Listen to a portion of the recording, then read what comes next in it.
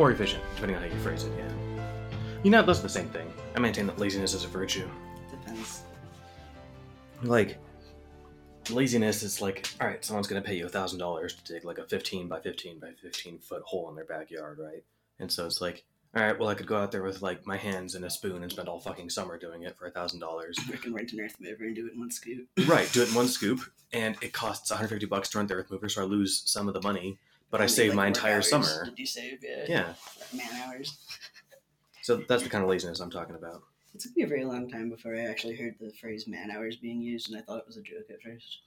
It sounds like caveman speak. It does, and it's funny. It's not uncommon to hear it in my line of work, but the only person I heard use it regularly was my old Scrum Master, and she was the only girl on the team, and she didn't mind the gender term. And I even asked him, like, it kind of annoys me. We could call it work hours. And she's like, no, I think it's fine. All right, if you say so. It's your preference. I think work hours is less specific, but I don't actually mind the genderedness of it, but I do think it would be funnier if they called it people hours or human hours. I might have called it person hours or something, because I don't know, for whatever reason, man hours, and this isn't usually the kind of thing that gets under my skin, like actor, actress, whatever. Like, I don't care that those are semi-gendered depending on which actor you ask. I tend to just call everyone a waiter or hostess. Host, I guess. I don't know. Like the one without the added ESS to make it female, because like actor isn't male. It's just default.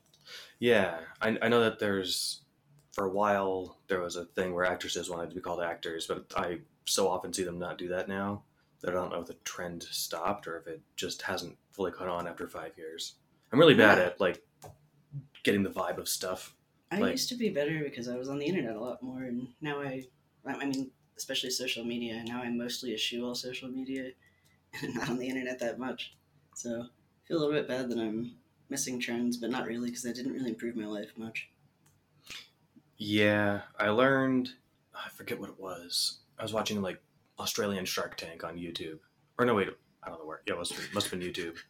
And somebody had some brand of something, like dolls or blankets, and the brand name was apparently like a slur for Aboriginal person that my wife knew and I'd never heard of. And I feel like it's like one of those, and I don't think the person who made the thing knew that it was a slur either. Oh yeah. Kind of like how Wildbow, like it was his book, his latest one was going to be called Poof, but the mouth frothing, yelling people on Discord. Were they saying that's like pejorative for a gay person? Yes, apparently the word poof, which I've only ever heard in the context. The 60s. Well, I've only ever heard it in the context of poof, like a puff of smoke, which I'm assuming was partly what he's going for. And like the people who are going to do like the read along book for it already bought the domain like doofonpoof.com or something, and like already made the stuff. And then he was like, I'm changing the name not because I was told to. Like, he made sure to caveat that, but like, then why else would he? I wonder if they've gone after him yet, because he's the next big fish in the pond. Since he's, I don't know, doing a really good job of staying on top of. Well, actually, that's funny because that ties in a little bit to the main topic here, like very, very marginally. Yeah, well, we can. This is a soft intro because we are recording. This is a different sound studio, so the sound's a little different, and it is minus Ninyash because that guy's off with hopefully drinking a cocktail out of a coconut, but we'll have to ask him how many times he got a chance to do that in Hawaii. All right, well, that was our rants to get the mics warmed up. This is it sounds like a mind kill everything, but no, we're actually here talking about this is the Welcome to the Bayesian Conspiracy. I'm not Eneasz Brodsky. I'm Steven Zuber. I'm not Eneasz Brodsky either. I'm Jay Sticky. And we are here talking about random stuff and post by our old pal Robin Hanson. Yeah, we haven't done an Overcoming Bias post in a while, but you know, we always start with our sequences. That's right. And Eneasz is on vacation in Hawaii, and we hope he's having a great time. And he was really sad that he had to miss an episode, which made both of us kind of wonder whether he's ever missed one. I don't remember him having done so. Steven, you said you hadn't either, but he insists that he thinks he did once or twice. I'll take his word for it. I don't remember any of those. Maybe we just skipped those episodes, like we didn't record or something. But well, anyway, hi Aniash. I hope you get to enjoy listening to an episode of the Bayesian Conspiracy. I wish we had.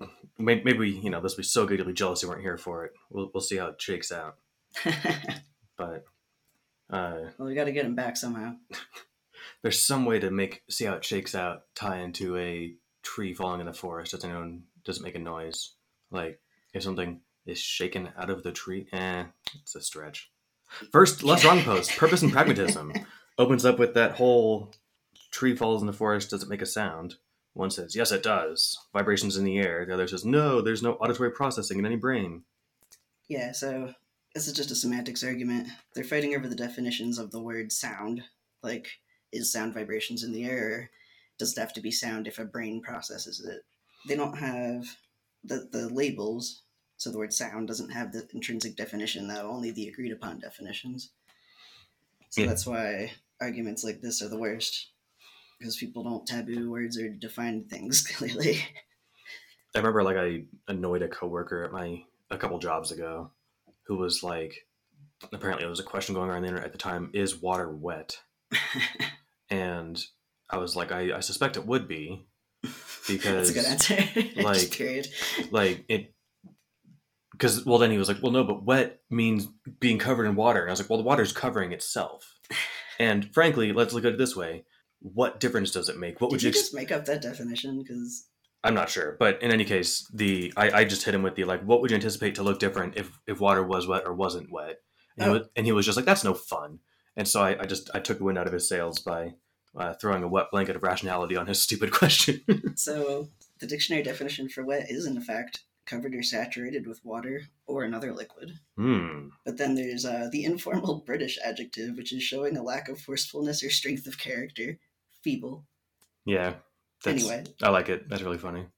All right. So this comes up because this whole does water that I brought up that water is wet thing because nothing depended on either outcome of that question, right?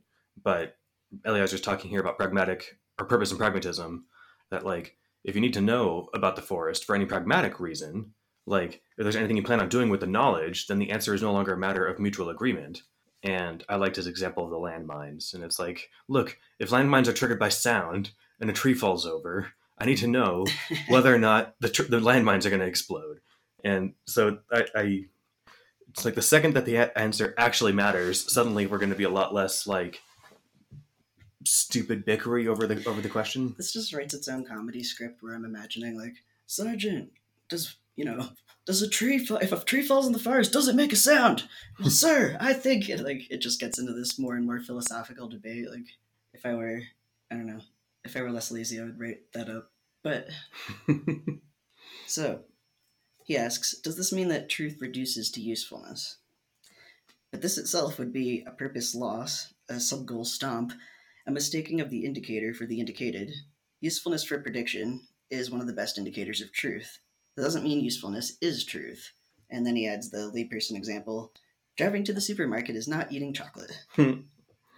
Yeah, I like that. And I think he's nailing home the point about the, two textbook answers of what is rationality, epistemological clarity versus goal optimization. But he says there is nonetheless a deep similarity between the pragmatic and the epistemic arts of rationality in the matter of keeping your eye on the ball. And that's always been my answer too. Maybe I stole it subconsciously from this post because I feel basically in every case those two definitions will point in the same direction. Yeah, I think that's kind of already an idea that's pretty embedded in rationality, whether or not you saw it from this post. I think you're right. But it also makes sense. For pragmatic rationality, it means holding on to your purpose, being aware of how each act leads to its consequence, not losing sight of utilities and leaky generalizations about expected utilities. And in epistemic rationality, it's holding on to your question, being aware of what each indicator says about its indicatee. Indicatee? It's a weird word. Indicatee sounds right. Not losing sight of the original question in fights over indicators. And then the layperson example. I like when he does these because, think that's the thing people run into with the sequences where they're like, leaky generalizations about expected utilities? Nobody knows what the hell that means if they're just coming here from nowhere. Right. But pragmatic rationality, these are sort of the failure modes. Driving to the supermarket may almost always get you chocolate, but on some occasions it won't. And the epistemic rationality side, seeing a chocolate for sale sign in the supermarket may almost always indicate that chocolate's available, but on some occasions it will not.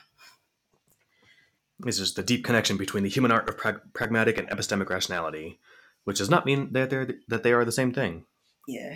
Yeah. I was saying that there is a deep connection between these two arts. And that's the end of the post. Nailed it. All right. Post 2, the affect heuristic. I like this one. And all the ones that talk specifically about like a bias or heuristic are always many of my favorites. Yeah, I feel like this one's kind of a classic. Then again, I feel like I don't know. I feel like I feel that about a disproportionate number of the posts where I'm like, oh yeah, this one. I feel like a lot of them are classics. Yeah. Yeah. It doesn't matter if it seems like, I mean, I don't know what the threshold could be on what percentage of them are allowed to be classics, right? I think as long as it's not 100%, then it's fine, right? Well, it's certainly not, because there's a few what the fucks in there, but the most of them, yeah, tend to be pretty pragmatic. Yeah, why not? Or enlightening. Anyway, what is it? The affect heuristic is when subjective impressions of goodness or badness act as a heuristic, a source of fast perceptual judgments. Pleasant and unpleasant feelings are central to human reasoning, but they come with their own lovely biases. And he has some examples. I did not include all of them, but just I think the ones that are the most illustrative. So the first one is you have to ship an antique clock. And there's two scenarios. In one of them, it's this gift that you got from your grandparents when you were 5, and in the other, it's some random person gave it to you. You don't really care about it. There's these study participants that are given these scenarios and asked, how much would you pay to insure it for $100? And the study showed that people were willing to pay twice as much if they were given the story that you have special feelings about this clock. And so that seems rational at first glance, but then if you squint at it, the insurance doesn't protect the clock. It just pays $100 for its loss, and that's regardless of how much you paid for the insurance.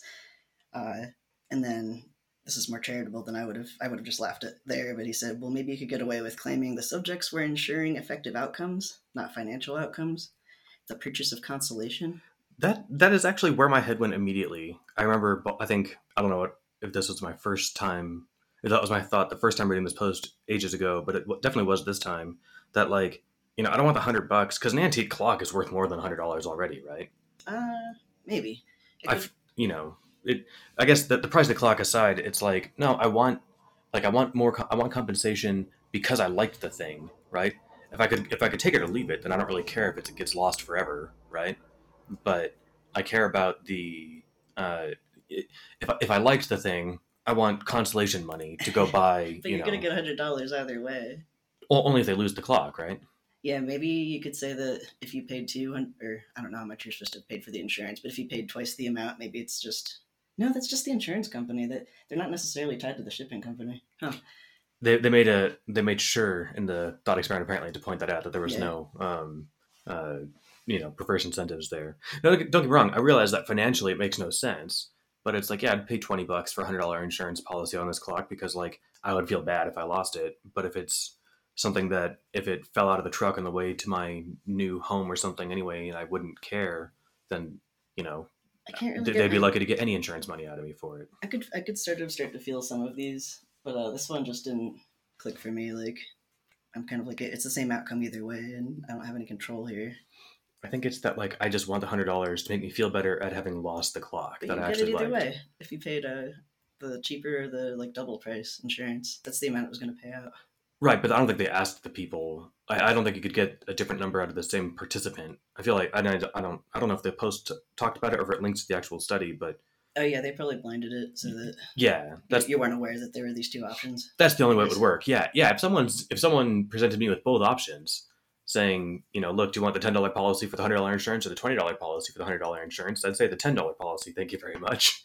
But if you asked me without knowing that there was another option, do you want to get insurance versus not, and then here's how much it costs? Yeah, exactly.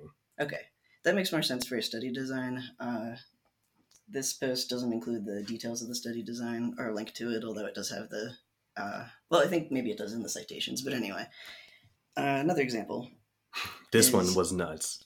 A study showed subjects judged a disease as being more dangerous when it was described as killing 1,286 people out of every 10,000 versus a disaster that was 24.14% likely to be fatal. Apparently, the mental image of 1,000 dead bodies is much more alarming.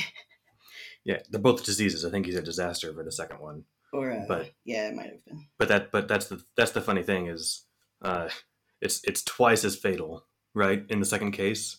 But 24% doesn't sound as like. It doesn't mean anything. Apparently, to people, like that. Cool. There's a number. Nobody is thinking about. They're not doing the math in their head. Well, if it's 10,000 people, then 24% of it. I mean, oh my god, all this. You have to kind of present them with the details up front, or at least give them two percentages, right? So killing 1,286 people out of 10,000, that's what, 12.86%. And so, for me, I'm like, did I drop a zero there? Am I off by an order of magnitude? I have to actually think about it. But I look at 24%. I'm like, okay, that's like 1 in 4. If you told me the other one was 12.86%, and I'd be like, okay, that's half of 24%. Close enough. So I know that it's half as scary as the 24% one. That makes sense, but I think it's that people didn't convert to fractions properly in the first case. I think it was. Well, maybe it was split in two groups where again they only showed the one group of participants the 1,000 and the other one's the 24%. Yeah, I suppose. I wonder. Judge's disease is more dangerous. Yeah, again, I don't know if it was blinded or not. I think that's the tough one. All right, this one was funny. The airport, or no, we skipped the airport one. You can say it if you wanted to. No, that's fine. I didn't think it illustrated a new concept like each of these kind of is. No, I read the parenthetical where you wrote skips the airport one, but I meant to. I was thinking of the one with the beans. Oh, okay. Yeah, go ahead. Study showed that subjects offered an opportunity to win $1 each time they randomly drew a red jelly bean from a bowl, often preferred to draw from a bowl with more red beans and a smaller proportion, or with more red beans and a smaller proportion of red beans, e.g., 7 in 100 was preferred to 1 in 10. The drag of this part, like this example here, is that it didn't say how many times you got to draw from the urn, right? Or from the jar. If you can draw as many times as you want, I would take the 7 out of 100. It is, but it's the same probabilities. I mean, assume that you get $1 potentially per draw, and then you can do it as many times as you want. They're either handing you a jar with 10 in 1 chance or 7 in 100. But if one jar has 10 beans in it, one of which is red, I win a max of $1, right? The other one has 100 beans in it, 7 of which are red. If I'm allowed to draw 100 times, I win $7 in the second jar. Right? I think you're given the same probabilities each time. It wouldn't make sense otherwise. Yeah. If you're depleting the numbers. It's got to give you, some X number of draws based on how many are in there. I clipped the next comment out of this, but I actually just sort of want to read this whole paragraph because it's very funny. It is. So, according to Dene, Raj, and Epstein, these subjects reported afterward that even though they knew the probabilities were against them, they felt they had a better chance when there were more red beans. This may sound crazy to you, oh statistically sophisticated reader, but if you think more carefully, you'll realize it makes perfect sense. A 7% probability versus a 10% probability may be bad news, but it's more than made up for by the increased number of red beans. It's a worse probability, yes, but you're still more likely to win, you see. You should meditate upon this thought until you attain enlightenment as to how the rest of the planet thinks about probability. Eliezer does a good job in the supermajority of his writing to not talk down about normal people, but I feel like in this he's frustrated. Normies. Yeah. Well, and to be fair, like I said, in the intuitive example, how many draws do I get? I totally get where most people are coming from, because I'm not probabilistically, sophisticated out of the box like he was. So they're wrong, and I see that, but I think that you might have to have had to explain it to me if I was doing this in the context of a study too, what made the other option bad. I don't know. I have to think. It depends, I guess, when you ask me, but it's just, again, if I'm looking at 2 jars and let's say all right, right now you can see through the jars, but then we're going to make them opaque here in a second. and I see one bean here, and I see a handful of beans in this one. I'm like, well, I want that one, right? Yeah, that one has more of a goodness affect. Yeah. You're not doing the math. And then I think it's not just a jab at normies, because at the end he has some more examples. I just kind of summarized them. Some more studies showed high benefits made people perceive lower risks. Higher risks made people perceive lower benefits. People conflate their judgments about particularly good, bad aspects of something into an overall feeling of good or bad about that thing. Time pressure greatly increased the inverse relationship between perceived risk and perceived benefit. And this is where I said it's not just normies, because he was talking about in the finance industry, when judging familiar stocks, analysts' judgment of the risks and returns were positively correlated, as conventionally predicted.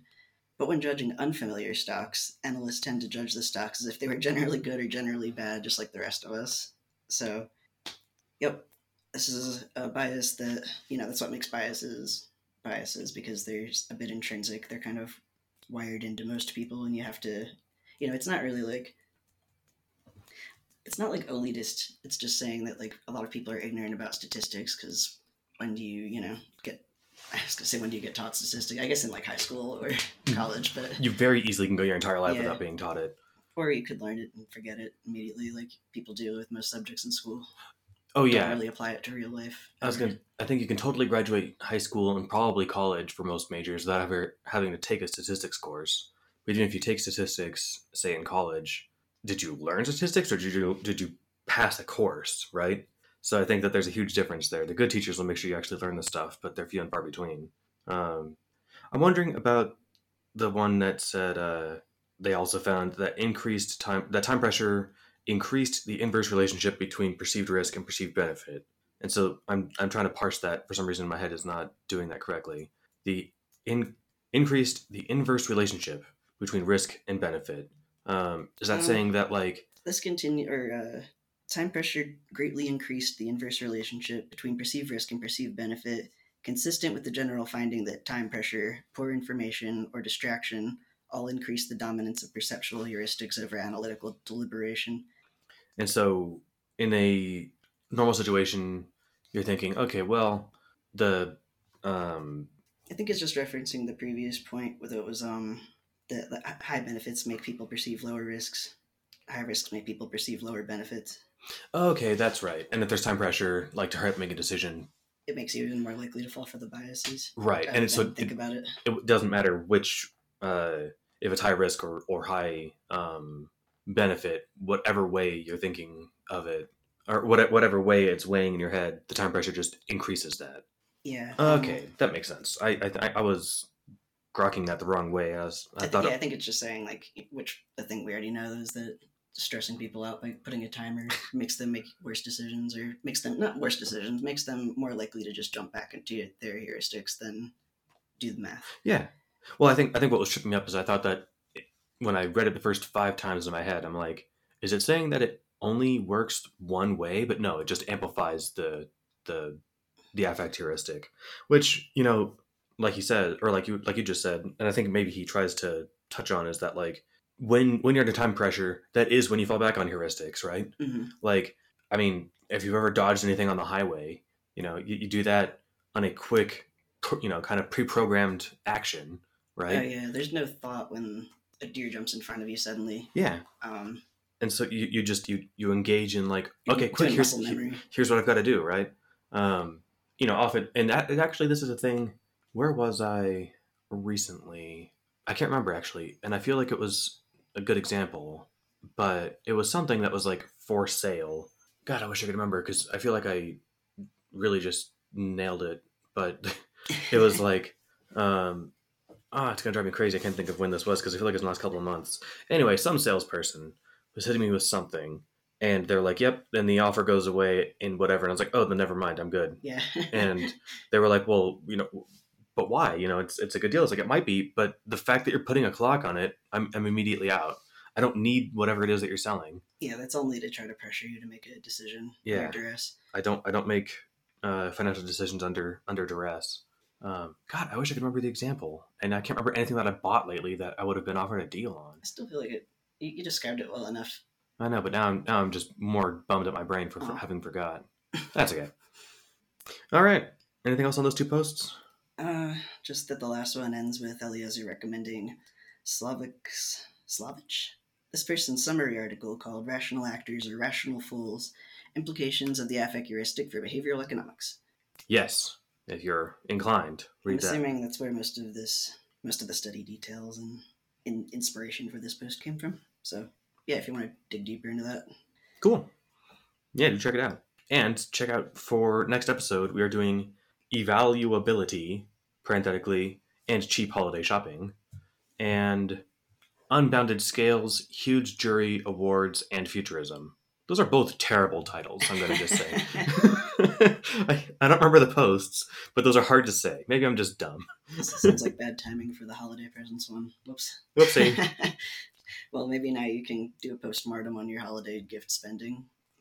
I feel like this was Robin Hanson post from way back in the day, but like it was get an expensive thing in a subcategory rather than like a cheap thing, even if it costs the same. So like a $15 candle is better than like a $15 sweater, even though they both cost $15 because one's a high end candle, right? I don't remember if a candle and sweater was the example, but the idea was like, let me get you a really expensive version of this cheap ass thing rather than a modestly priced version of this other thing. I was gonna push back against that at first, and then I realized that when I'm thinking about, well, at first I was like, no, I'd rather get the person the thing they want, and not everybody values a high end thing, but I was typical minding there, and I when I started thinking about what I would want to receive, I don't know, a big problem with holiday gifts is always the like everybody's gonna like everyone should just get everybody money because everybody's gonna be the expert on what they want or need.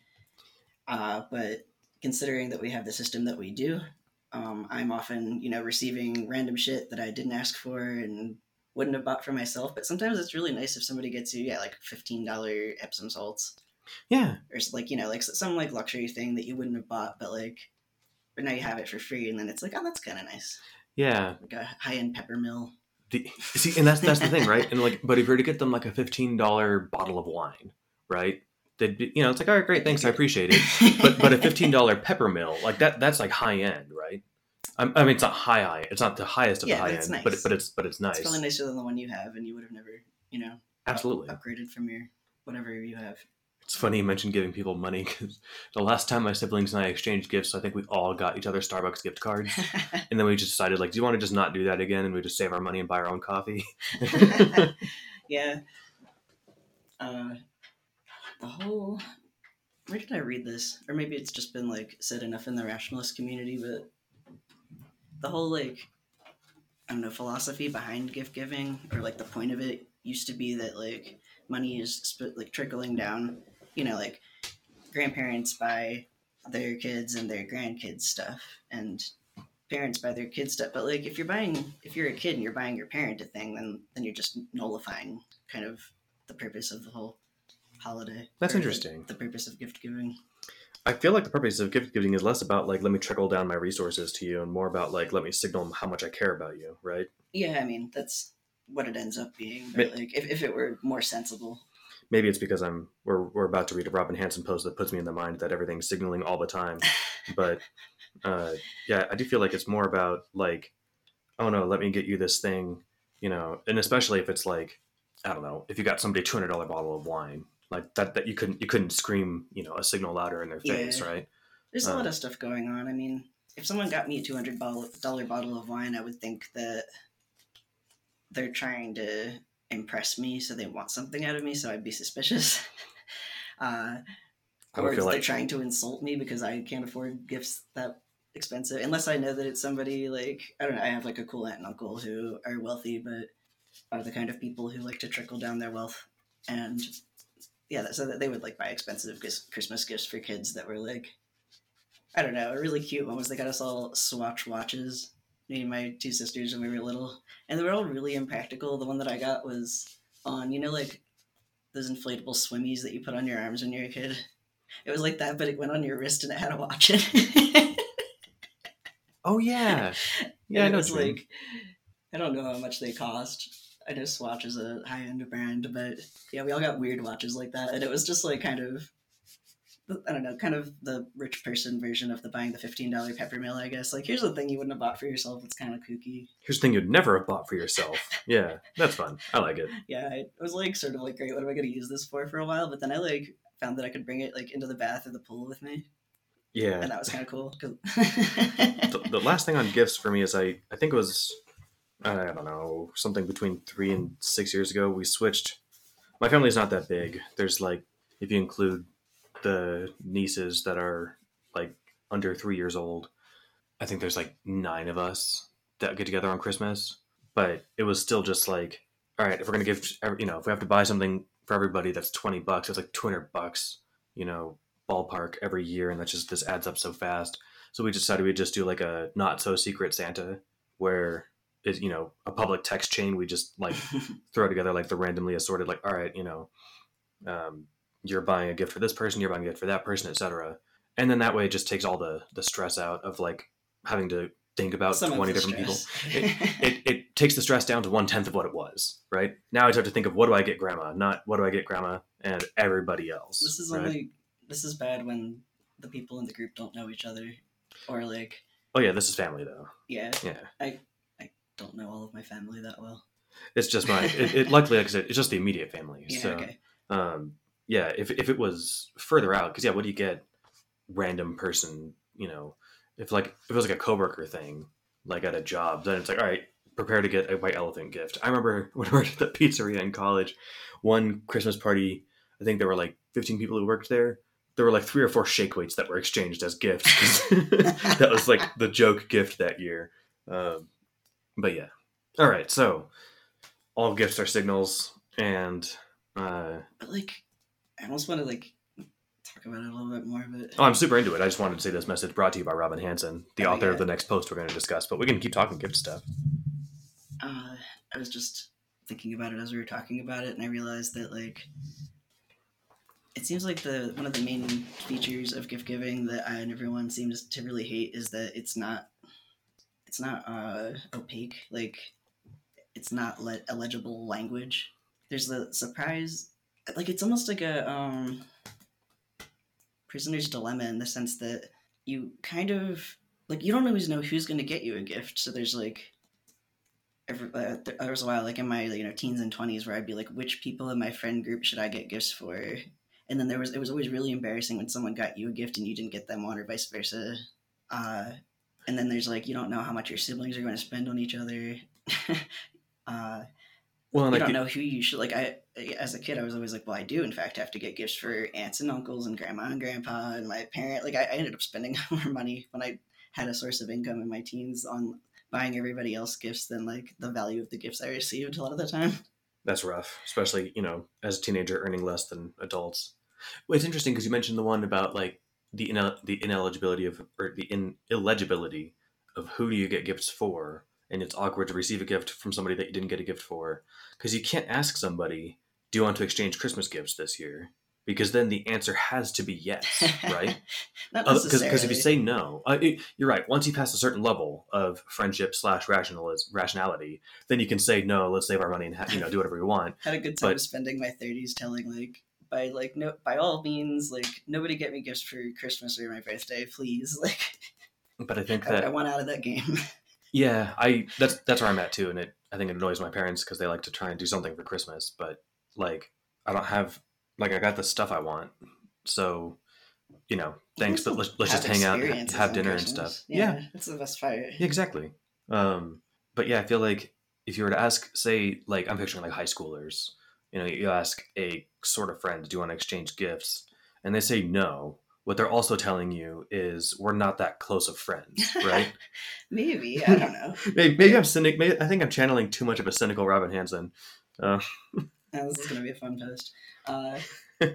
Yeah, there's just the weirdness of like the expectation that two people have to anticipate what each other, like, not just do you have to anticipate what that person wants, but like what the budget is, and then there's like sort of which one of you bought the other one a better gift. So it's this exercise in mind reading.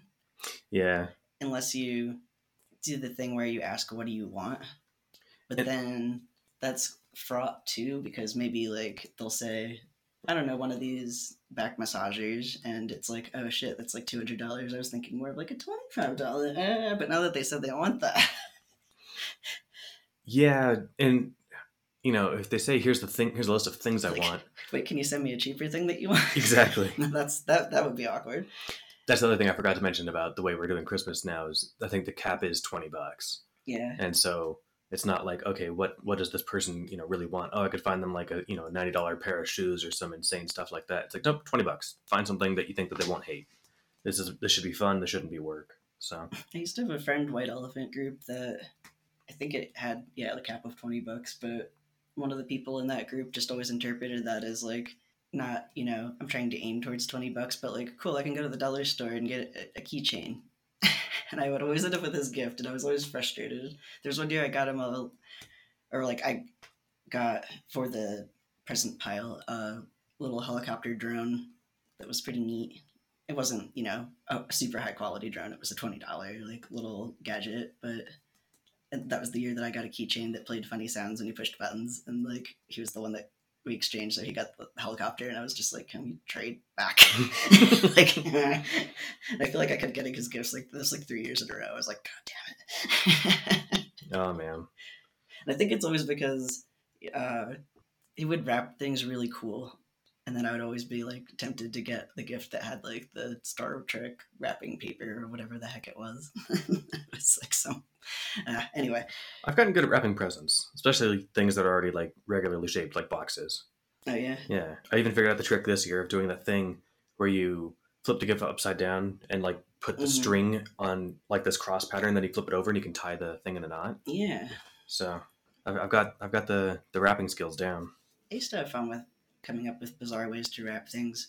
I was kind of a bitch about it. Like, I didn't think of this at the like when I was a kid. I was just like trying to be creative, but I definitely like cut up some denim and I sewed it like the gift into the denim. So That's hardcore. You had to cut you had to get like a good pair of shears and like cut through the fabric, which kind of I didn't like expect it to upset the person who got the gift. I thought it would be cool, but they were like, oh, I don't want to. Like I find it weird when people are like, I don't want to wreck the paper, and they like carefully, peel each piece of tape off and like preserve each sheet of paper. I'm like, what are you gonna do with that? Reuse it? I just feel weird, like I'm making a mess if I rip into it. So I'm the kind of person who finds the tape bits and just takes it like not meticulously apart, but I will like I don't just shred into it. But I'm talking about people who are trying not to tear a single piece of it. Yeah, that's too much. Fold them and make a stack. Nah, yeah, I definitely like I slide the thing out, then you crinkle it and throw it in a pile. But anyway, it's January. We're past all the gift giving, thankfully, for a while. For a bit. I think Valentine's will be the next one that's got other emotional baggage. Yeah, you gotta wrap. I don't know if I think wrapping gifts is usually just a Christmas thing, but I suppose you can wrap gifts any time of the year. Yep. Yeah. All right. Yeah, I don't know all the rules. All right. You want to dive into Rowan Hansen talking about how we're doomed or not? I can't tell. I think he is, but it takes a bit to get there. So the post title is 3 Types of General Thinkers. That was on the Evercoming Bias site. It starts with, ours is an era of rising ideological fervor, moving towards something like the Chinese Cultural Revolution, with elements of both religious revival and witch hunt repression. While good things may come out of this, we risk exaggeration races, wherein people try to outdo themselves to show loyalty via ever more extreme and implausible claims, policies, and witch indicators. I wish he would just indulge himself and give examples, because it's so easy to think of them. But yeah, I feel like that gets into maybe politics / culture wars, but... Is he averse to that? I don't know. I feel like as long as you gave one good example from either side, like I feel like anti-vax position is a pretty like good example of an exaggerated show of loyalty, right? Yeah. Especially if it's people who've been vaccinated for other stuff in the past and, believe that they work for the flu, for, MMR and all the other stuff that you get vaccinated for. But they're like, no, not this one. This one's phony or something. That seems like an exaggerated one. Another, I'm trying to think of a blue tribe exaggerated thing. Probably anything to do with like, having a gun in the house is like just asking for trouble or something. Yeah, just complete anti-guns. Yeah, complete anti-gun, no nuance.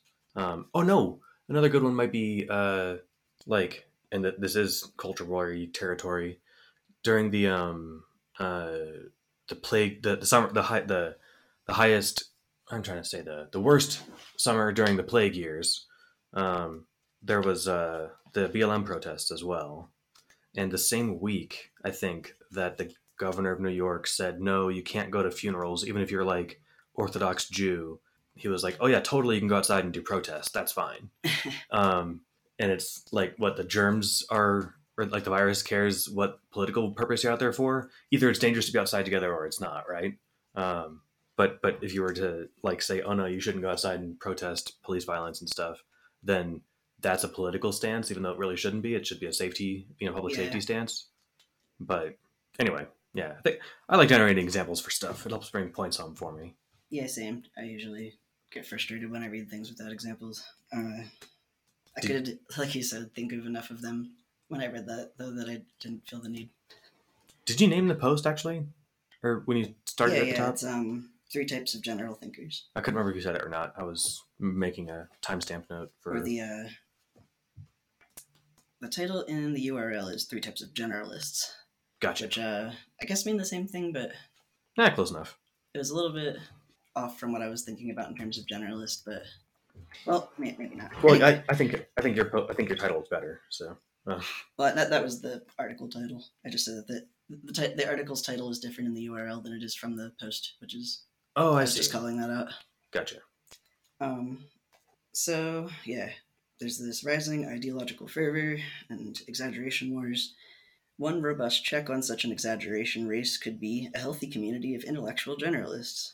And I read that and I was like, applause lights, whatever, because I think positively of generalists. I suppose I am one. And it never seemed that controversial, or at least within the rationalist community, I haven't seen very much pushback against there should be more generalists, or like more of us should be striving to become generalists. Yeah, I think that that's actually probably a virtue, right? In fact, it absolutely is. If you read the canonical texts of the orthodoxy, learn plenty about lots of stuff, right? Mm-hmm. You never know when different domains of knowledge can work together and synergize a good solution to a problem that you didn't know you could solve, right? Mm-hmm. But yeah, I this is just I never read Overcoming Bias actually, like unless it's linked to me. You don't like the pessimism? No, I don't know. I honestly don't even read Less Wrong that much. I get the weekly, maybe Like the the curated bi-weekly posts? emails, yeah, but even those I probably read 1 in 5 of them if it's like if the title's catchy and or it's somewhat short. I used to read so much, and I fell out of it, but I'm still just saving a lot of less wrong posts, and the pile of posts that I've saved is getting longer and longer. One of these days, to just like binge that. Yeah, I keep telling myself I get around to my reading list, but then it gets too long and I usually just go through and purge it. But I brought that up because like I don't read a lot of Robin Hanson stuff directly, but this whole post just like if you didn't tell me who the author was, I'd be like, did Robin Hanson write this? It just it has this tone to it the whole It's got time. a Hanson-y flavor. Yeah. So, who are these generalists? And he specifically asked, are they up for the challenge? Which I thought was interesting. He categorizes generalists into three types: philosophers, polymaths, and public intellectuals. And this is interesting because I had never really thought of there being different kinds of generalists. I mean, it kind of makes sense that there would be, but this isn't where I would have drawn the lines. Me either. Yeah, I was surprised at it too. There's plenty to talk about with the way that he chose to do it. So he starts with public intellectuals, right? The like because he's Hansonian and therefore somewhat cynical, he says that because public intellectuals mix with and are selected by a wider public and a wider world of elites, they have to pander more to these groups, right? I think that's just true, though. I don't know. I guess. Well, let's because I wanted to think of examples of people that fit into each of these categories, right? Okay. And so when I think public intellectual, I think like Sam Harris, Yeah, who specifically talks about avoiding audience capture. He talks about whatever the fuck he wants to, right? What about like Jordan Peterson, who definitely is leaning way more in a strange direction because of the people that like his stuff? I don't think he's up for the challenge of like it seems like he's trying to, leap ahead in the exaggeration races, right? Or Like, I well, okay. What about? I can't remember his name. What's his face? He was like the new Carl Sagan. Neil deGrasse Tyson. Yeah, Um, yeah, that sounds to me like a public that's what intellectual I'm for thinking sure. about in terms of they kind of have to cater to these elites and whatnot. Because like someone who has a job like as being a public intellectual, first of all, they have like they're probably employed. Someone's paying their bills, and I don't know. Say they're on a TV network or Yeah, they work for a certain company. They do have to watch what they say about their sponsors and probably not say like crazy controversial political stuff on Twitter. Although nowadays, who the hell knows? no, I think you're right though, because Neil deGrasse Tyson's a good example of, and he probably of these three categories. If you were to shoehorn it this way, he's probably like he's got to be this really sort of politically neutral person. Not Yeah. entirely, but he's like family friendly. He's kind of like No, yeah, he's basically politically neutral. I mean, to the extent where like politics clashes against scientific truth, he'll take science's side, but he's not, arguing about. As far as I can tell, like he keeps his. I don't follow him on Twitter, but you're right. He fits perfectly with like he has a job. He wants to appeal to a mass audience, and I think maybe Sam Harris is an atypical example because he's not employed, right? I think that would make him maybe not a public intellectual though, or kind of a hybrid. We haven't talked about the other groups. We want to go through the Yeah, lists first, and then kind of yeah. Then we'll talk about our opinions. then we'll grab random celebrities and shove them into each of these boxes, Yeah, or talk about why the boxes aren't the right shape. yeah. Public intellectuals are also defined as, well, by the fact that they use specialized tools or language, but their arguments are shorter and simpler, and they impress more via status, eloquent language, and cultural references. And they must speak primarily to the topics currently in public talk fashion, which I read that and I'm like, what does that mean? And I can kind of get a sense of what that means, I guess. I think you've got to talk about like what's popular to talk about right now, Yeah, I guess. and Public talk fashion. yeah, public talk fashion is an interesting way to put it. Gotta use those hashtags. I don't know. Yeah, whatever's Need to have trending. a TikTok account. Yeah, That's probably not what that means, but or maybe to some extent. I mean, like Twitter. Twitter's probably a good example. Yeah. But like, I'm trying to think of like something that was fun and interesting to talk about 10 years ago and isn't fun to talk about and interesting anymore. Religion in schools was a big thing 15, 20 years ago. The new atheism stuff seems to have largely disappeared from public discourse, and because it kind of felt like people were kind of forced to take sides on it, or were encouraged to Bill Nye, who everyone had thought of as being this kind of family friendly, like public facing person, actually came out really strongly in favor of like magic is fake. This is science. Fight me. Yeah. Which was delightful, I thought. He could throw down, yeah. All right, so then he goes on to talk about professional philosophers.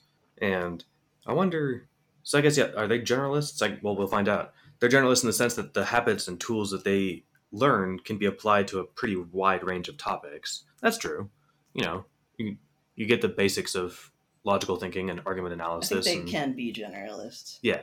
Because that is kind of what philosophy is. Like, let's think about stuff and think about how to think about stuff, which seems to apply to most things. Totally. And I loved how he summarized, because I think rationality historically has sort of a beef with philosophy, or the rationalist movement does. And there was a little bit of a fight in the comments that I included some snippets from. Awesome. Because, yeah, he says that the philosophers are focused more on pleasing each other than a wider world. And it's like, yeah, they want to have a little bit of navel gazing. Yeah, convoluted arguments with each other that go above and beyond the heads and concerns of us mere mortals, right?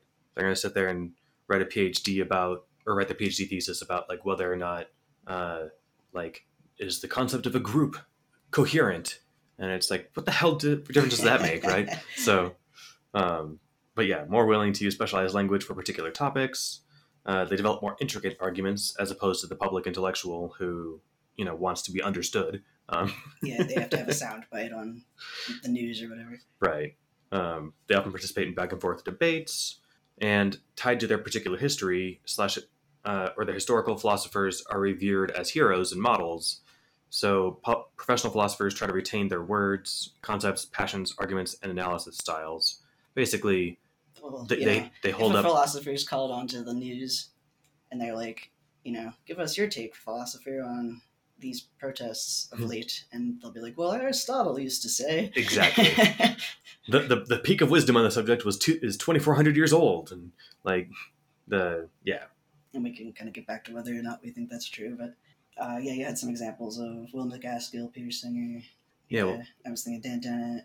Yeah, we'll look Get at the back to celebrities afterwards because I'm curious about the last category here. Yeah, then we've got polymaths. These are intellectuals who meet qualifications to be seen as an expert in many different intellectual disciplines.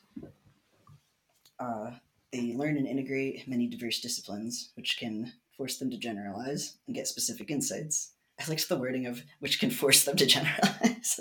It just implies that they don't necessarily want to, but they're just like, oh, fine. They tend less to write off topics as beyond the scope of their expertise, but they also just write less in general about everything, as there are fewer of them than there are philosophers or public intellectuals. And they mostly tend to survive on the edge of particular disciplines or as unusually expert public intellectuals. Yeah, I see Stephen writing Scott Alexander question mark in the document as I'm looking at it. Yeah, I think that I definitely categorize him as a polymath. I just don't like these buckets because I think he's also a public intellectual. I think all professional philosophers who maybe it's more of a matrix. Yeah. I don't know if you can make a 3-part matrix. I mean, like a professional philosopher who's also a household name. I guess not Peter Singer. Is what's the one with 3 intersecting circles and then there's a part in the middle? It's like a Venn diagram, but it's got 3 circles. I don't know. Maybe it's still a Venn diagram. Anyway, a triple Venn diagram. Yeah. I'm just trying to think of a way to plot this because I do think you're right. I think that some of people will fall into multiple of these categories and more some than others. Well, I'm just trying to think of one who wouldn't fall into, like professional philosophers. I do think if you're paid to do philosophy, like Peter Singer and Will McCaskill. And that's all you do. Well, but if that's all you do, then you're not doing it in the public eye. You're not doing what Hansen is concerned about, which is like keeping society somewhat coherent, right? Not though, because I don't know if you are. Does anybody get paid to be a professional philosopher? I feel like you have to also probably teach or consult, be a public figure or write books. So maybe if you just write books. It is the teachers I was thinking of. Yeah. I think Singer and, I know McCaskill is still employed as a teacher too. Or maybe they run organizations, right? You have to make money doing something with the philosophy. They don't just pay you to have... No one just pays you to ask your thoughts every 6 months about, you still utilitarian?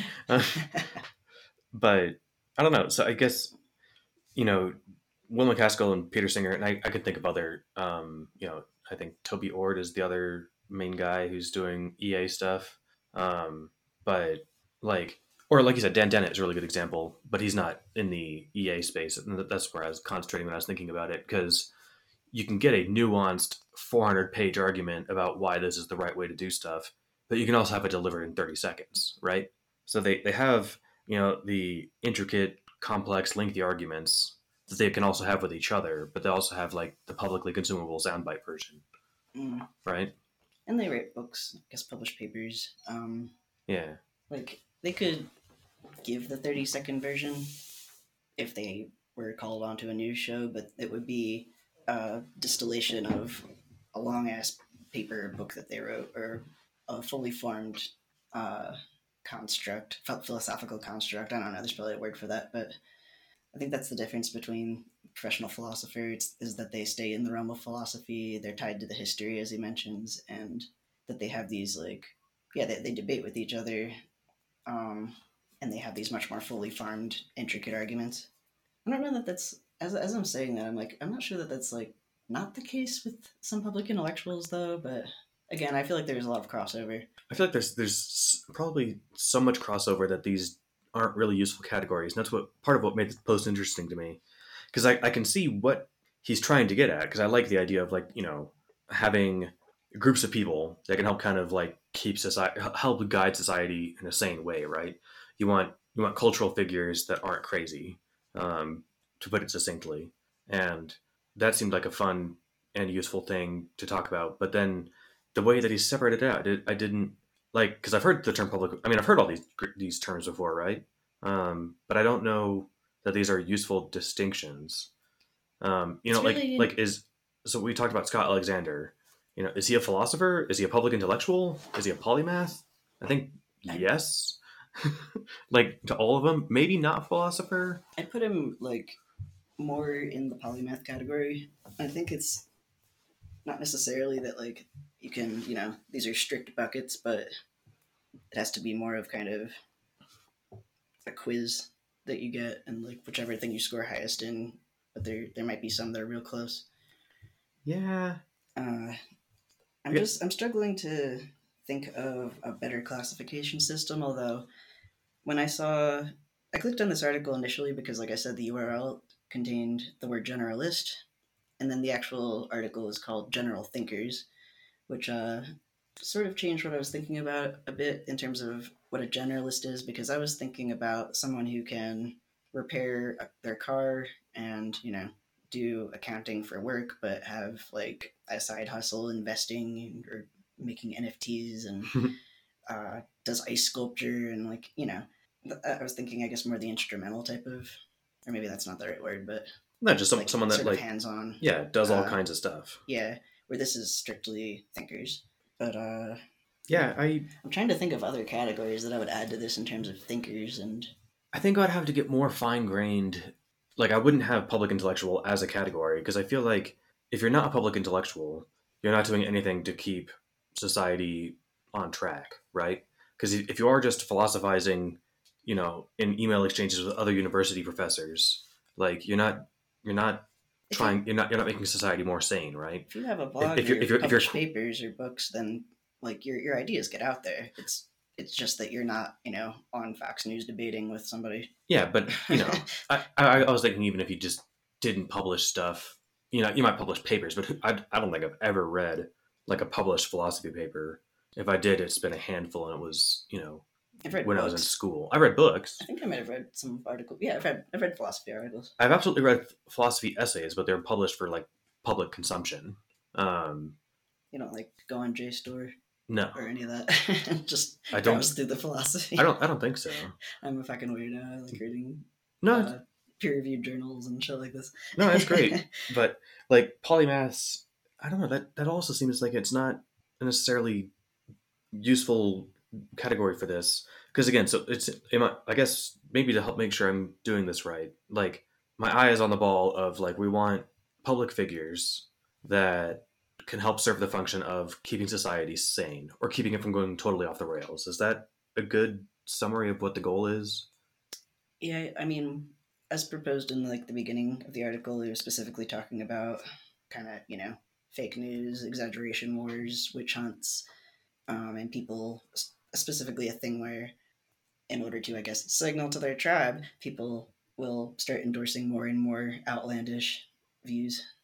Yeah, and so you want And you want somebody to come in and be like, the Earth's round, yes, guys. We've seen it from space. There's like you need to stop. yeah. That's an easy example, but I guess what I'm thinking is that the only other one that came to my mind immediately was anti-vax, and we already bashed on them. maybe like was it Derek Chauvin, the guy that choked out Chris Floyd? If someone might like, cause there was all the cell phone footage, and people are like, look at this cold blooded murder caught on camera. And I remember Sam Harris like taking the unpopular hot take of like, this isn't a cold blooded murder caught on camera. This is a dipshit who was totally unaware that he was strangling this guy to death, right? Like he didn't. If it was a calculated murder, it wasn't cold blooded because he was sitting there like just shooting the shit with the other cops, Yeah, right? it's And definitely like so the case in a lot of these issues that it's complicated and people want to distill it down to the narrative that best fits their side. right. So the people on the cop side are like, no, this guy was a thug. He was he had a weapon or whatever. I forget the details of this one because there's been so many, and it's sad. But and then people on the other side were like, no, look, like was that the one that was saying I can't breathe? Yeah. Oh, God. Well, Well, I think the other remember thing with that is that he was saying that when they were like walking into the car too, and that was one thing that came out during the case was like he was saying this a lot. It wasn't just when he was being kneeled on, and so like, and don't get me wrong, and I'm glad that Chauvin was convicted and that this behavior and hopefully this conviction will put reasonable constraints on like what the police are allowed to do to restrain somebody. Yeah, but there is a But- difference between a scared, undertrained cop screwing up and firing into a crowd versus someone intentionally gunning someone down for racist reasons or whatever. Yeah, I think that ideological reasons. and I wasn't so much taking a stance on how any of that shook out as much as I was just saying that like it's valuable to have another Like a nuanced view of the facts around a case. right, and so that's what I picture as like the kind of person that we're looking for to like keep things from hitting these exaggeration slippery slopes, right? And it's like no, let's actually like just sit and actually non-passionately look at and talk about it, right? And so I feel like I suspect Neil deGrasse Tyson probably tweeted something to the effect of all that stuff a couple summers ago, right? Because how could he not? But I don't know what he I said. wonder what. But it was probably something polite. I believe he's in support of Black Lives Matter, but yeah, probably like it wasn't as intense as it could have been. Something that's like okay with the PR, I guess. It probably wasn't Now I hashtag feel like I should defund look the. this up. I think it would take a while to look up. I'd be Yeah. curious, but I bet it wasn't hashtag defund the police. Yeah, I bet it was like, this sucks and this is the fucking problem, minus the fucking, because he, is employed and, works for a museum and Yeah. whatnot. but Children look up to him. I imagine that he said, yes, this is a problem and things suck. In fact, he had that great book. And this was one of the confusing Is it things. called "This Is the Problem and Things Suck"? It's a good title for a book. It was The Adventures of, or something, of an urban astrophysicist. And Oh this, yeah, I think we were talking in the beginning, and that the reason we were talking kind of like culture war stuff is because it was kind of fuel to get this conversation going. So that's why there was that the warm up at the beginning. But I mentioned obscure slurs, and I didn't know until probably later than I could have learned that urban. I'm not sure if that's a popular use anymore, but that's another word to say black. Yeah, And that makes no sense to me because urban.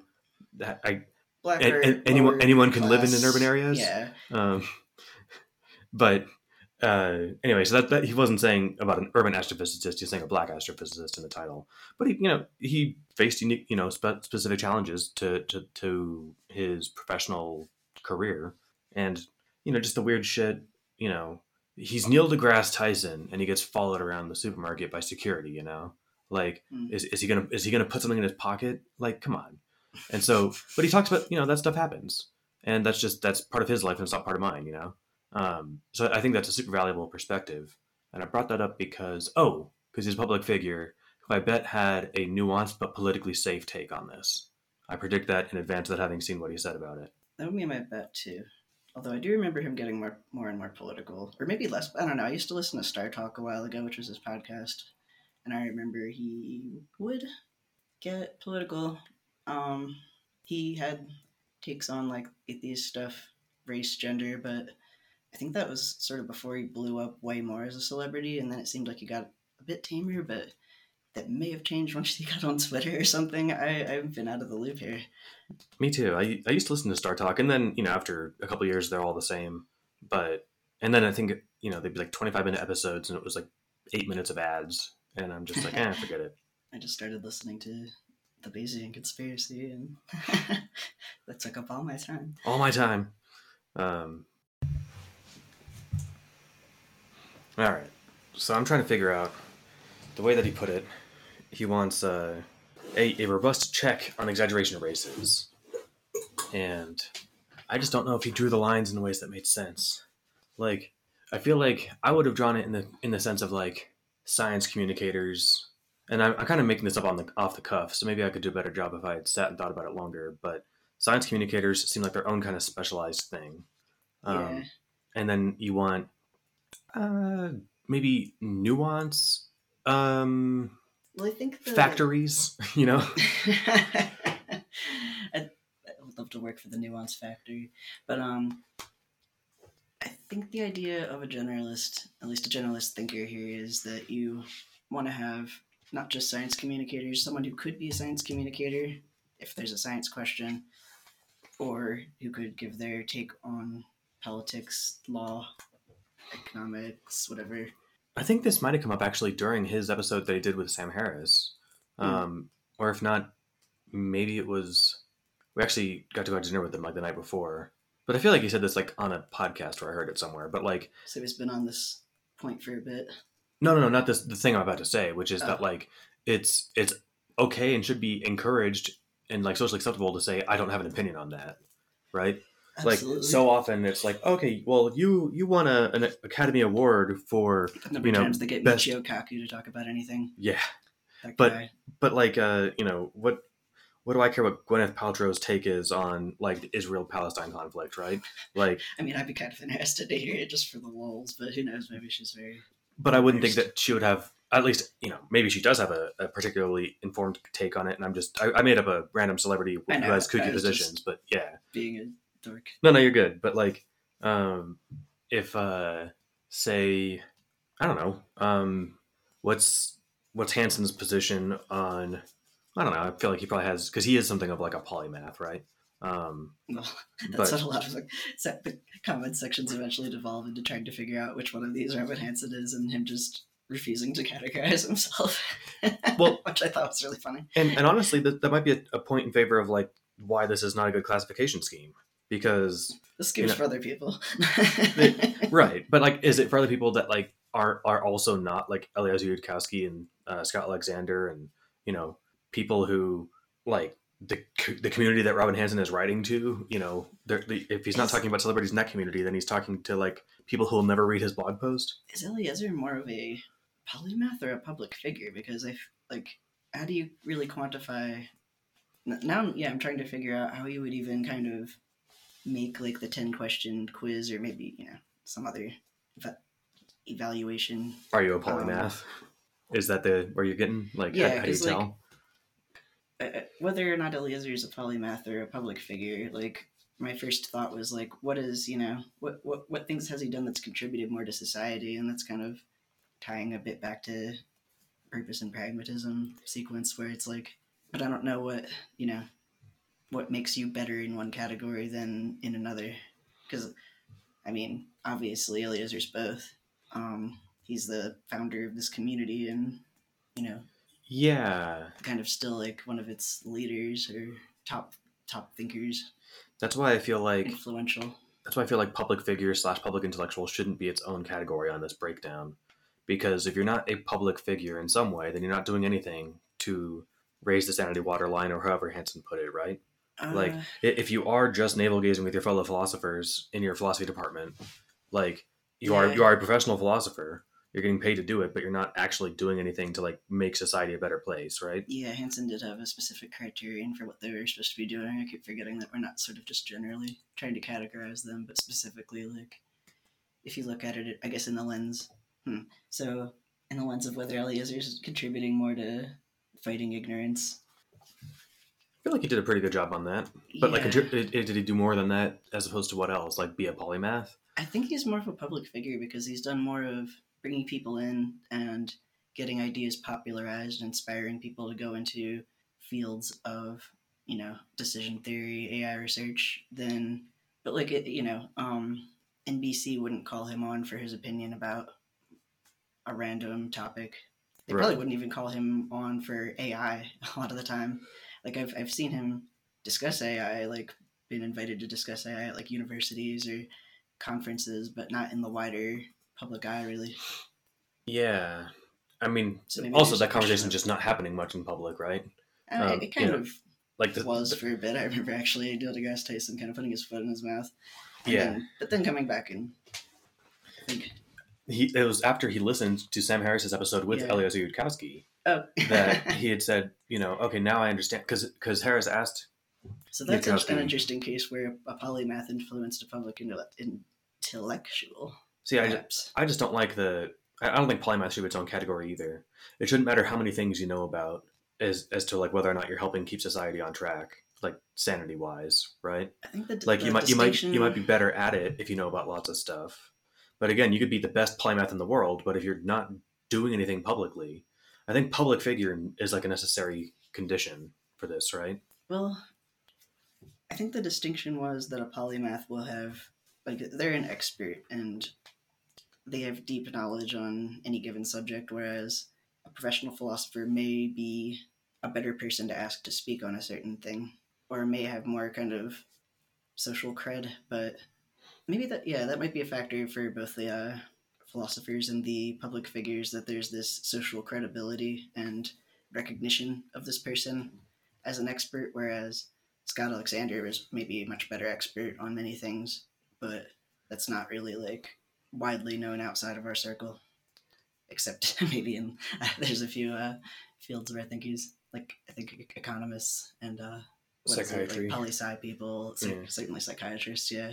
Yeah, I wonder, like, I don't know. I guess if I'm thinking ways to keep, like, things we want, and he also doesn't talk anything about, like, any institutions, right? No. He doesn't say, like, we should have better norms around, like, college educations or something. Actually, he did link to, later on, his own article called Toward a University Department of Generalists, which he was posting in support of his argument that comes later that we should fund polymaths better. Because, spoilers, he seems to be arguing that polymaths are the best generalists. I guess they might be the best generalists. I mean, because they certainly are kind of by definition, right? Polymaths know a lot about a lot of things. Yeah, if they're, the expert in quantum mechanics, biomechanics, and car mechanics. Auto mechanic, yeah. I think there's the distinction that a polymath is someone who like has an expert level or like education and experience in this thing, but just isn't really like the guy that you think of. I guess maybe nobody knows them, or they, like he said, they tend to exist sort of on the fringes of various fields, not getting the funding or recognition they deserve. Right. I mean, I suppose if the question is who are the best generalists, then I think, yeah, polymaths hands down. But then the question is, like, are generalists the best people to help keep society on course? And I don't think so. It's not a sufficient condition, right? I do like the example though of, Eliezer and Sam Harris in re-influencing Neil deGrasse Tyson's position. Like, it does almost seem like in order for you to come into some political debate and people to take you seriously, it has to be like, oh, that's Neil deGrasse Tyson, notable public figure, and we respect him. Whereas, random dude from some university no one's ever heard of coming in, making an excellent point is going to get ignored, like downvoted or whatever. Yeah. But like, if there was this kind of chain of command sort of thing almost, like the one thing he does praise the philosophers for is the fact that they debate with each other and they spend a lot more time than these other categories talking through ideas, and they just have more communication amongst themselves, and sort of they're building a model together, whereas it seems like a lot of these other folks are working more in a vacuum, or not necessarily in a vacuum, but like within their own department at the university. Or right. Again, that's the thing. It's like you could be the best polymath in the world, and you could be in the society of the best polymaths in the world. But if all you do is talk in your own private internet forum to each other, you're not doing fuck all for the world. Like, I feel like either I don't know what either the Post didn't keep its eye on the ball, or I don't know what the ball is. But if the ball was like people that help make society a better place through intellectual nuance or something, right? Like, if that's what this is about, then yeah, sure, generalists are probably good at that. But I don't think that that's a sufficient condition. You could be just really good at moral philosophy. Like, I don't know. Then again, hey, can I stop you? We didn't actually finish the post. Yeah, there's a bit more that sort of tackles this, but and I'm rambling. Yeah, let's see what we get. No, I think I partially agree with your point, but let's go to the end here. When after he defines the categories, then he kind of says, okay, so who do we listen to? And his answer was, if the disciplines that specialize in thinking about X tend to have the best tools and analysis style for thinking about X, then we should prefer to support and listen to polymaths, compared to other types of generalist intellectuals. But until we manage to fund them, they're rarely available to hear from. Hmm. Public intellectuals have the big advantage that they can better get the larger world to listen to their advice, plus stable funding and freedoms to think about non fashionable topics, consider complex arguments, and pander less to the public or elites. As for philosophers, and this is the one where you got some pushback in the comments, I'd rather they paid less homage to their heritage and instead more adopted the intellectual styles and habits that are now common across most other disciplines, the way polymaths do. It's that last line that, again, this seems like it's the kind of people that he's exposed to, being a university professor, and I guess in the polymath community. Can I just hear the end of the article, which is just the most classic Hansen line ever? As to whether any of these groups will effectively call out the exaggerations of the coming era of ideological fervor, I alas have grave doubts. I like how he wrote this post as part of a Christmas present to Tyler Cohen? Or wait. Brian Kaplan, I think. Or who was it for? No, it was Tyler Cohen. Oh, okay, yeah. Still, Merry Christmas. Have a pile of pessimism. For philosophers, I'd rather they paid less homage to their heritage and instead more adopted the intellectual styles and habits that are not common across most other disciplines, the way polymaths do. So basically, I wish philosophers wouldn't be philosophers, that they'd be polymaths instead. I don't know, again, what's the goal here? If the goal is to have more generalists, then yes, you want more polymaths. But I don't think that's the point. Well, I don't think he's calling for less of any of these different categories. Just, it seemed like at the end when he was saying, who should we listen to? It is kind of, it depends on the situation and what skills you need. But there's the obvious problem of reaching, like finding who the polymaths are. There's the fact that they may not be the best public speakers or the best person who's able to get on camera and explain things to a lay audience. And they just don't have, there's not incentives for more people to become polymaths. Like, it seems like the people who do are kind of just doing it because that's who they are. But they're not, getting any extra fame or money. In fact, probably underappreciated, undervalued, underpaid. Seems. Yeah. I guess, again, I still think that something is grating me about just this artificial breakdown into these seemingly arbitrary categories. If the goal is to find, as he kind of put in the bullet point, one robust check on such exaggeration races could be a healthy community of intellectual generalists. I think the word community is key there. It would be cool if more of these groups recognized each other and just talked amongst each other, sort of the way philosophers do. So, benefit to the philosophers. But then also, I kind of laughed at the dig about philosophers. I shut up about Aristotle and be like all the other intellectual disciplines, come up with new ideas or support for the old ones and stop all the jerking off to history. But I can kind of see the argument for that. If you think of other fields, it's not like nutritionists all worship John Atkins or whatever, or scientists will, there's some amount of hero worship, but in science, it's not somebody's I'm a devout Marie Curie fanatic and then gets into fights with other people who some other scientist. Science in the end is about what you discover and what the facts are. Yeah. And it moves forward past Newtonian physics once Einstein comes along. Yeah, I guess. There's a way that you can still honor the people that came before while not, Freud was a genius, but also he had a lot of super crap ideas based on what we know now. And there's not really Freudian psychologists still in the field of therapy. And if there are, run away as fast as you can. I think compared to philosophers, scientists do a much better job at that, right? Yeah. But again, I'm still just trying to think of what group of people or what community of people are going to be the best at being a sanity check on society possibly trying to go off the rails. Yeah, I feel like philosophers come to mind. Well, I mean, again, I'm kind of throwing out these three categories and just thinking of individuals and or institutions that already exist and seeing if those fit the bill. I like the idea, I keep mentioning Sam Harris. I don't agree with everything Sam Harris says or every position he endorses. But I feel like he's patiently nuanced on all of the things that he talks about for the most part. And then you mentioned Jordan Peterson as like another example of somebody who sort of fits the bill. I bet Peterson has his own. I bet he has his own he did podcast. more fit the bill like 10, 20 years ago. He's kind of gone off the rails. Yeah, so he's. I think he's riding that roller coaster of public figureness. Well, and of like exaggeration and madness, right? Oh yeah, he's definitely contributing to it at this point. Yeah, so he's just going to stoke the flames.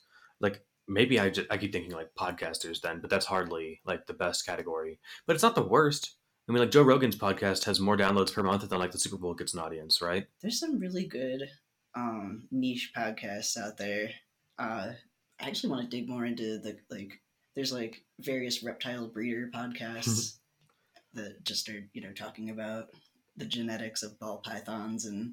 I think to quote Matt Freeman, podcasts are the new blog, and that's like a 5-year-old quote. And so and blogs are still blogs too. Like that you do get. I don't know. Scott Alexander's blog is where he blogs, but he also doesn't podcast. He does get his word out there that way. Yeah.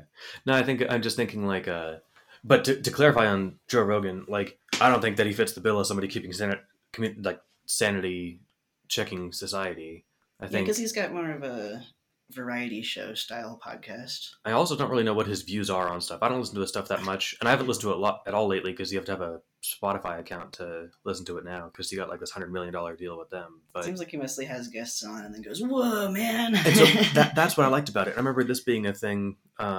Yeah, I mean, like I remember having a conversation with somebody who has an audience about like the kinds of things that should be, available or endorsed, and this guy talks about things like the alt-right pipeline. If somebody's exposed to the wrong YouTube video, then the algorithm shows them down the rabbit hole, and the next thing you know, you get a neo-Nazi.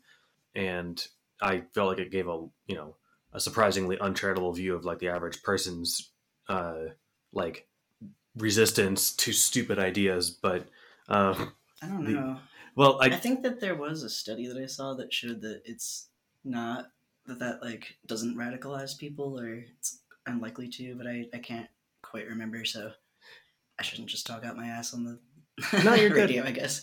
I feel like some people no doubt do find their insane community that way, but like I don't know how you could have been predisposed to anyway though. Like, that's what I'm thinking, yeah. And the main point of contention I had with the guy was like, how do you possibly avoid this? Because like the question was, it came up because someone plugged Sam Harris's meditation app, and it's like, oh, but he's problematic, and you'll find the alt-right pipeline if you find Sam Harris's stuff, and then I'm like, okay, so then because Joe Rogan also fit the list of the alt-right pipeline stuff, and I'm like, well, if that's the case, then it would be way shorter, because I get it, you want to have a banned books list, but maybe it'd be way shorter to have an approved books list because of everybody that Rogan's talked to in the last several years. Sorry, what do you mean? Like as approved by Sam Harris or Joe Rogan? No, as approved by the community of people that was worried about people being exposed to scary ideas and becoming alt-right radicals. Like they were saying, like, oh no. Like, for other people in that community, like here's what you can explore. Basically, yes. This is something someone proposed. Yes. Well, I put it in the phrase of like a banned book community, but they were saying like, no, we shouldn't link to Sam Harris's stuff because they're problematic and whatever. I was in a community like that had one particular person that hated Scott Alexander and radicalized over, or like it just because they were like screaming in all caps that this person's problematic and racist and sexist and bad, and hilariously linked to two of like Scott's most inflammatory articles, one of which began with, "I really hope that the internet doesn't dig this up and think that this represents my views forever about this thing." I was like, did you read the articles that you posted? Because they're not even saying what you think they're saying. No, they're not. It's, well, I guess, so I was just thinking like, I guess I was on that whole bandwagon because I was thinking of Joe Rogan. And then I was thinking like, look, that means that you're also going to put Neil deGrasse Tyson on this blacklist because you can't, if I go to YouTube and type in Neil deGrasse Tyson, I bet the Joe Rogan thing comes up. Because where else am I going to find a 4-hour video of him shooting the shit with somebody? Because you mentioned, like you said, Rogan's not like a public intellectual. He's a guy who asks questions and says, "Whoa, like how big's the universe, man? No way." And like those conversations are great. And there was like a 45-minute thing that was great with Stephen Colbert and Neil deGrasse Tyson like 10 years ago, but there's nowhere I've ever found other than a Joe Rogan podcast where Neil deGrasse Tyson sits there for 3.5 hours and just shoots the shit with like, Tim Ferriss. All right, fair enough. I was going to say, as an alternative, Tim Ferriss also has cool people on, but does a really good job of interviewing them and has a specific goal for his podcast, which is teaching his audience to be lifelong learners and, I would argue, generalists. Although recently he did have Michio Kaku on, and I'm a bit disappointed, but I'll probably listen to it at some point and see if he gets anything coherent out of the guy. I should clarify too. I keep getting all culture worry on this stuff because we joked about doing like a mock Mind Killer episode. Yeah, since Inuyasha's away, we'd be like, I'm Inuyasha Brodsky, or I'm Wes Penza. or at the very least, let's trying to fit the vibe. So I was like, all right, pretending to talk about politics like we knew what the fuck we were talking about. Yeah, so that's terrible. That's part of what put me in that mindset. And then like Hansen fits the bill for like, if you want to find something inflammatory, you can find it, but like it's not really his hobby horse, right? But I don't know. I'm still torn on trying to think of. Again, I think anybody who's going to be keeping society on the rails has to be a public figure, right? If you're not, then no one's listening to your stuff or reading your stuff. So I would say that's a necessary condition. Or we could change society to like value expert opinions more, and then just be able to be like such and such PhD. But so that would be cool, right? Like it would be great if we could just change society, but I don't think that's going to be very practical if it works. No, but it would be nice if there was like a well-respected institution that like people could take seriously. The League of Polymaths. Or, like the CDC 5 years ago had a lot more credibility, right? Like Indeed. They were saying like, look, Ebola's not a big deal. You'll all be fine. And they were right, like nobody, I think 2 people died on American soil of Ebola and then neither of them caught it here. Like, so it was like, it's deadly, but it's not, it doesn't spread well. Right. And you're never going to get it. And that was reasonable precautions. And that was, yeah, like don't go lick people who have Ebola and you have to really go find them. I don't know. So it'd be nice if like there's some public crisis and you'd be like, what is the, this institution have to say about this? I guess it would be hard to fund the community, the institution of public intellectual polymaths, right? Yeah, I'm thinking about prediction markets though, and about how there is a community of professional predictors that have people that are kind of public figures. Like, isn't Tyler Cohen one? Yeah, you'll be a better person to answer that than I am. Again, I don't get out and read that much, so but probably I've heard the name a lot. Like largely related to trying to predict, I don't know, finance, elections, and people pay attention to experts there because, like, you see their track record first of all. Like they're putting their money where their mouth is, or whatever the rationalist version of that.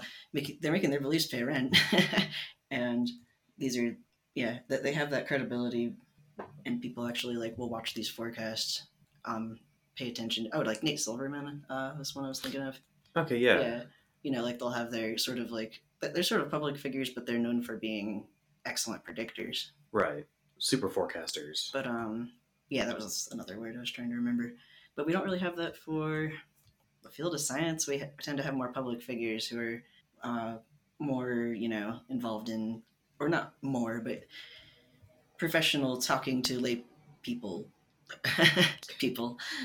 Yeah, we've got half a dozen main people now filling Carl Sagan's shoes, right?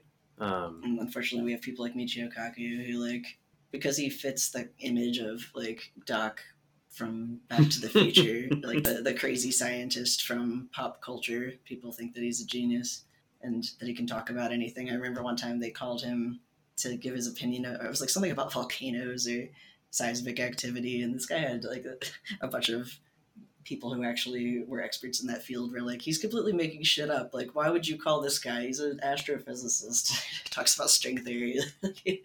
Why wouldn't you call an actual expert? That's because he's a public figure that people recognize, and he looks like he's smart. That's why I like the Hansen quote about it should be a respected answer to say I don't have an opinion on that.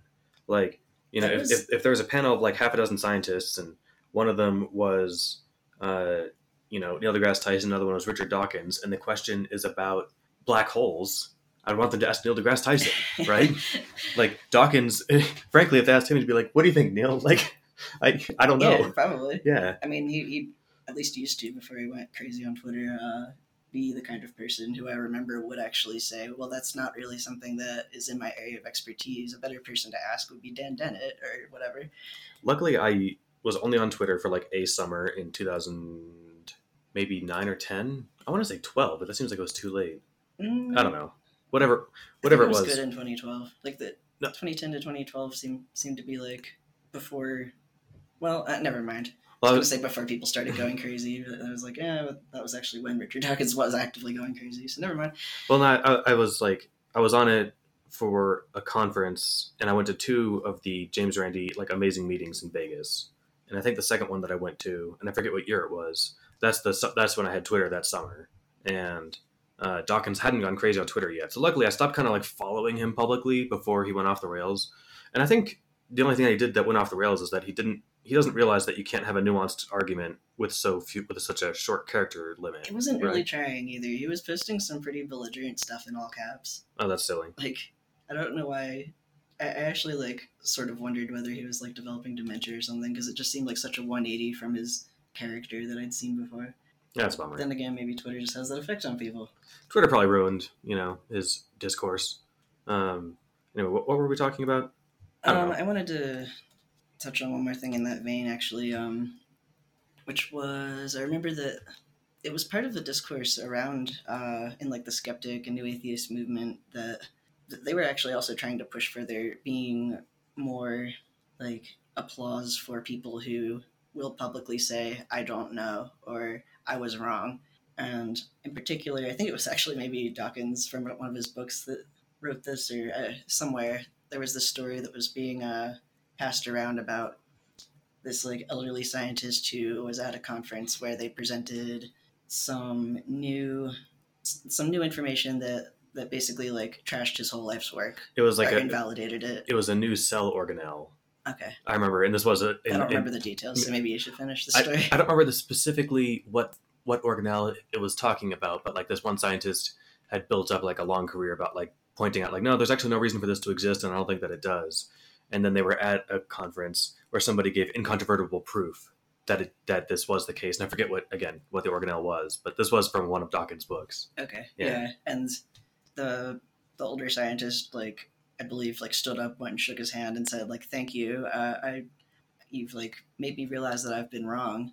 And the thing was, he valued like that's what a scientist is supposed to do, and ideally that should be, I think, a virtue of just society in general. Like, first of all, for it not to be something shameful to be wrong, or to like change your mind, to admit that you don't know the answer to something, and then like that should not only not be like shameful, it should be something that we like gives you higher status. I think it's like impressive of someone to be able to admit that, yeah, I don't actually know anything about black holes, but my friend Neil deGrasse Tyson here is the expert. You should talk to him.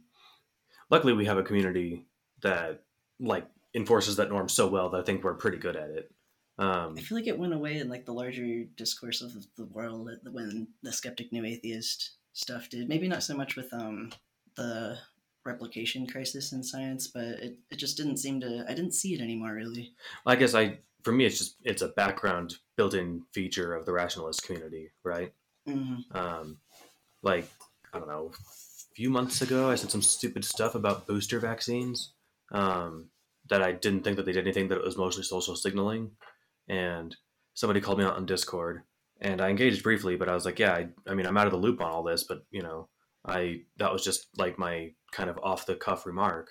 And then I learned more and came around and I pointed out that this person was right, and I'd say who they are, but I can't remember who they are. And I'm not on Discord much, but I don't think anyone got on there and said, Steven's a dipshit, look at how he walked back on his opinion. I don't think anyone said anything, but if they did, I would hope it'd be along the lines of like, look at that, he updated on new evidence and he admitted it. Like, that's not admitted, because that sounds like you're conceding something. He announced it. Like, again, with Neil deGrasse Tyson and his take on AI. Or my mind keeps going back to Sam Harris. He had some it's a naive take, but it's not necessarily a dumb question. But he was thinking like, why shouldn't there be like a security backdoor to like your iPhone or whatever, that like the police can get into or whatever, but only with like the ultra super secret password that they would have to get, with like a judge's order. Like his whole thing was like, if there's proof on your phone of like who murdered you, it shouldn't be impossible to get that proof, right?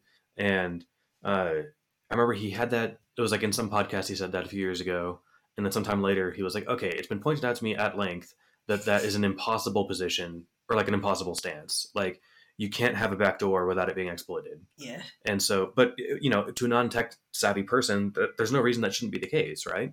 Especially given like the example that he was thinking of. Yeah. Where I could think of a bunch of ways that would be a terrible idea, as can probably most of you immediately. But from an outside perspective, it's like, well, no, only the one person has the super secret skeleton key that opens this lock. Like, why is that a bad thing? It's like, well, because people can, work really hard to fake a skeleton key. Because that's not how that works. But yeah, so I think, anyway, the coming out and saying, oh yeah, I no longer believe what I said I believed. Like, I think that's that's a cultural virtue. You pulled out some comments from this post. Before we continue to ramble forever, let me read what I thought were a few interesting comments. Not all of them, and I clipped them down. John, I'm just going to say the names because they published them publicly, so I'm assuming they don't care. They put them on the blog. Joe Munson said, regarding Hansen talking about moving towards something like the Chinese Cultural Revolution. A few people hit on that. I do think we're in the midst of a moral panic. Wokeism, especially, has denunciation spirals, but I sense it's receding, as evidenced by John McWhorter anti-wokeism selling well, the uncanceling of Louis C.K., Dave Chappelle not being canceled at all. And I hope that's true. I'm not sure that I've seen, like, as much positive... I don't know. I was going to say, like, and I'm wondering when this was written recently, though, so... Yeah, this was actually from December 19th, like, of the previous year, so this was written last month. I think that anti-wokeism is a popular stance, so, like, John McWhorter's book, Selling Well, isn't necessarily evidence that woke is, like, toxic wokeism is over. Yeah. I don't think Louis C.K. was uncanceled. He has had 2 specials since the news broke about his odd proclivities with, wanting an audience to masturbate in front of. And so he's released 2 specials, but they've both been on his website. Netflix didn't host either of these, right? I don't know. Maybe this person knows more than I do about it. Well, I know more about. Well, I mean, I'm correct about the Louis C.K. thing. Okay. You certainly are more of the expert here than me. Well, no, I don't. I wasn't trying to like sound like an asshole, but I happen to know that those weren't available anywhere except for his website. Chappelle is an interesting case because Netflix did take a stand and say, we're not taking his stuff down.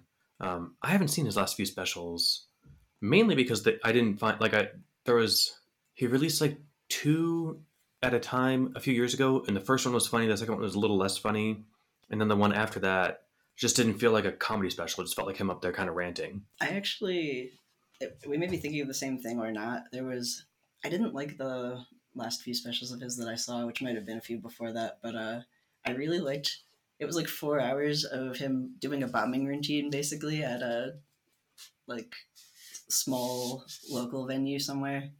I think it like went on until like 4 a.m. too. So it was just, I don't know. That sounds like a trip. It was. Maybe it's just sort of me being the kind of person, like I'd rather see someone's process. Like if I'm looking at art, I like to see like the sketches, the references. The finished product is cool too, but I'm always a little bit more interested in like, when I watch a movie, one of the things I do if I really like it is like immediately look for behind the scenes or making of.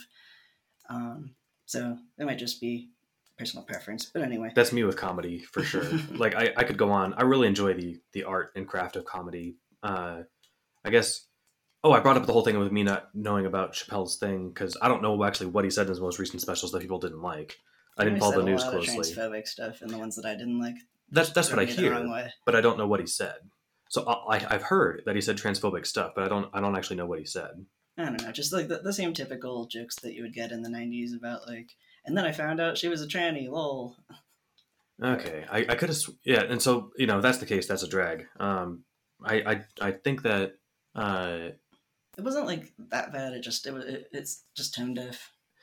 I think that that's part of what he was going for because I remember seeing some comment about it, and I think it was me like just talking about how much I like comedy. I would have followed this more closely, but I just didn't have the inclination to bother chasing this culture war information down. But like I think that the most recent special talked about how like this was the one last group you're not allowed to make fun of, Mhm. and then he proceeded to make fun of them, and I think that was the point. Yeah, that I wouldn't really mind at all. I think that's what It really that's depends what on how it's delivered. that's what I hear happened in the most recent special. I'm not sure what the jokes were, so they could have been bad jokes, and so it's interesting.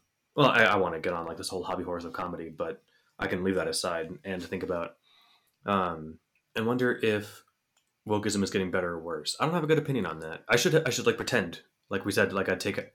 My goal if we're gonna do like a mock section of Mind Killer was I was gonna have just unbearably naive political takes on stuff. So are we in the upswing or downswing of wokeism? I can't think of a funny answer, so I'm gonna just off the cuff say I think it's gonna get worse before it gets better. Yeah, I feel like I personally have seen less of it, but I think that again that's because I've been separating myself from it, like not really going on social media, curating my content, and more places on the internet have started having like comment. Gosh, why can't I do words? Like YouTube doesn't just have anybody able to post comments anonymously anymore. And that I see. can change the discourse so much. I can actually read YouTube comments now. In fact, like I find them interesting again. Whereas before, I would have to like occasionally like cover the bottom of the screen with my hand just automatically. There were Chrome extensions that you could have that just changed it to the word puppies over and over and stuff like that. YouTube got rid of the downvote display number. And like the little slider that showed the ratio of downvotes to upvotes. I never found that to be terribly useful, so I kind of don't care. But I 100% did. If I'm Googling like if I'm searching YouTube for like how do I fix this thing, or how do I replace the fuses on my car or whatever. And if there's a video with a 50% downvote ratio, I want to know that. I want to find the one that 99% of people liked because I won't know until I try the thing. And if everyone hated this video, then like. I'm going to break my car because I did it wrong. I don't know. That seemed like a weird move, and I don't know what they were thinking. But maybe because it stopped some videos from being popular. Some videos probably got brigaded, Yeah, like, I wonder if it would be helpful to replace that with how useful did you find this video? Yeah, people would just put, no. For, like, they would vote the same, right? Yeah, but I feel like, and I might, again, here I'm making shit up, but they probably got rid of it because of more culture war style stuff, like people using it to cyberbully people or artificially inflating or deflating somebody's views that they don't agree with. I doubt that. Well, then again, I mean, I don't see there being as much of a need to do this. Maybe I'm wrong, but you know how like in the App Store people would buy likes and comments to like get, their app above the others in the listing. And it's like, yeah, so you could still, game like this was the most useful video, but I'm like, I don't know how much like incentive there's for people to do that, how much revenue they may or may not get from like how to repair your car tire. I don't know, maybe it's a lot. Maybe that was part of the problem. It still shows the upvote count. That's useless without the context of the downvote. That's the thing, right? So it still says how many people liked this video, but it doesn't say how many people disliked it. I guess it's not completely useless, but yeah. No, it's some indicator of how popular it was, right? Yeah. But it's like, I don't know. That was why did I bring that up? Oh, because we were talking about ideas. I can't remember how they came up, actually. Anyway, what's the next comment that was in this thread here? Commenter Jonas said, exaggeration races occur because thought leaders are afraid of losing their position in the insider circle due to excessive competition. This is mostly because the internet made discourse much more competitive and open, which they put in parentheses, not an unalloyed good. Anything that increases friction in communication and competition, or reduces transparency or virality, or reduces the ultimate rewards to the big winner, will reduce current exaggeration races. And I think that's a good point, and it kind of actually might relate to the YouTube comments thing, because I'm trying to think, how would you do that though? Like, I think it would necessarily involve decreasing people's incentive to do discourse. So Jonas is saying that anything that increases friction communication will reduce the current exaggeration races. So we were saying that these exaggeration races are able to exist because it's so easy for anybody to go and rant forever and, do things like manipulate upvotes or downvotes and have sock puppets. And that's true. Okay, yeah, this actually, I think there's a good example of this. It seems like I'm just going to keep pinging Sam Harris over and over. He was talking to somebody whenever like the subject of like populist engagement comes up. He talks about how bad Twitter is, but how he turned around, like his experience on Twitter got immediately 95% better overnight when he filtered, like, there's apparently an option that you can ignore notifications if they come from people that don't have verified accounts, or rather don't have, because it doesn't have to have like the check mark of like, I'm a famous person, but like they haven't registered their phone number or something. Like it's not attached as much to their real life identity. Or if they don't even have it like a profile picture or something, like it's just one of the egg-shaped definitely things. The thing that improved YouTube comments was having to comment with your account and your name. Account, yeah. Like the anonymity aspect, definitely.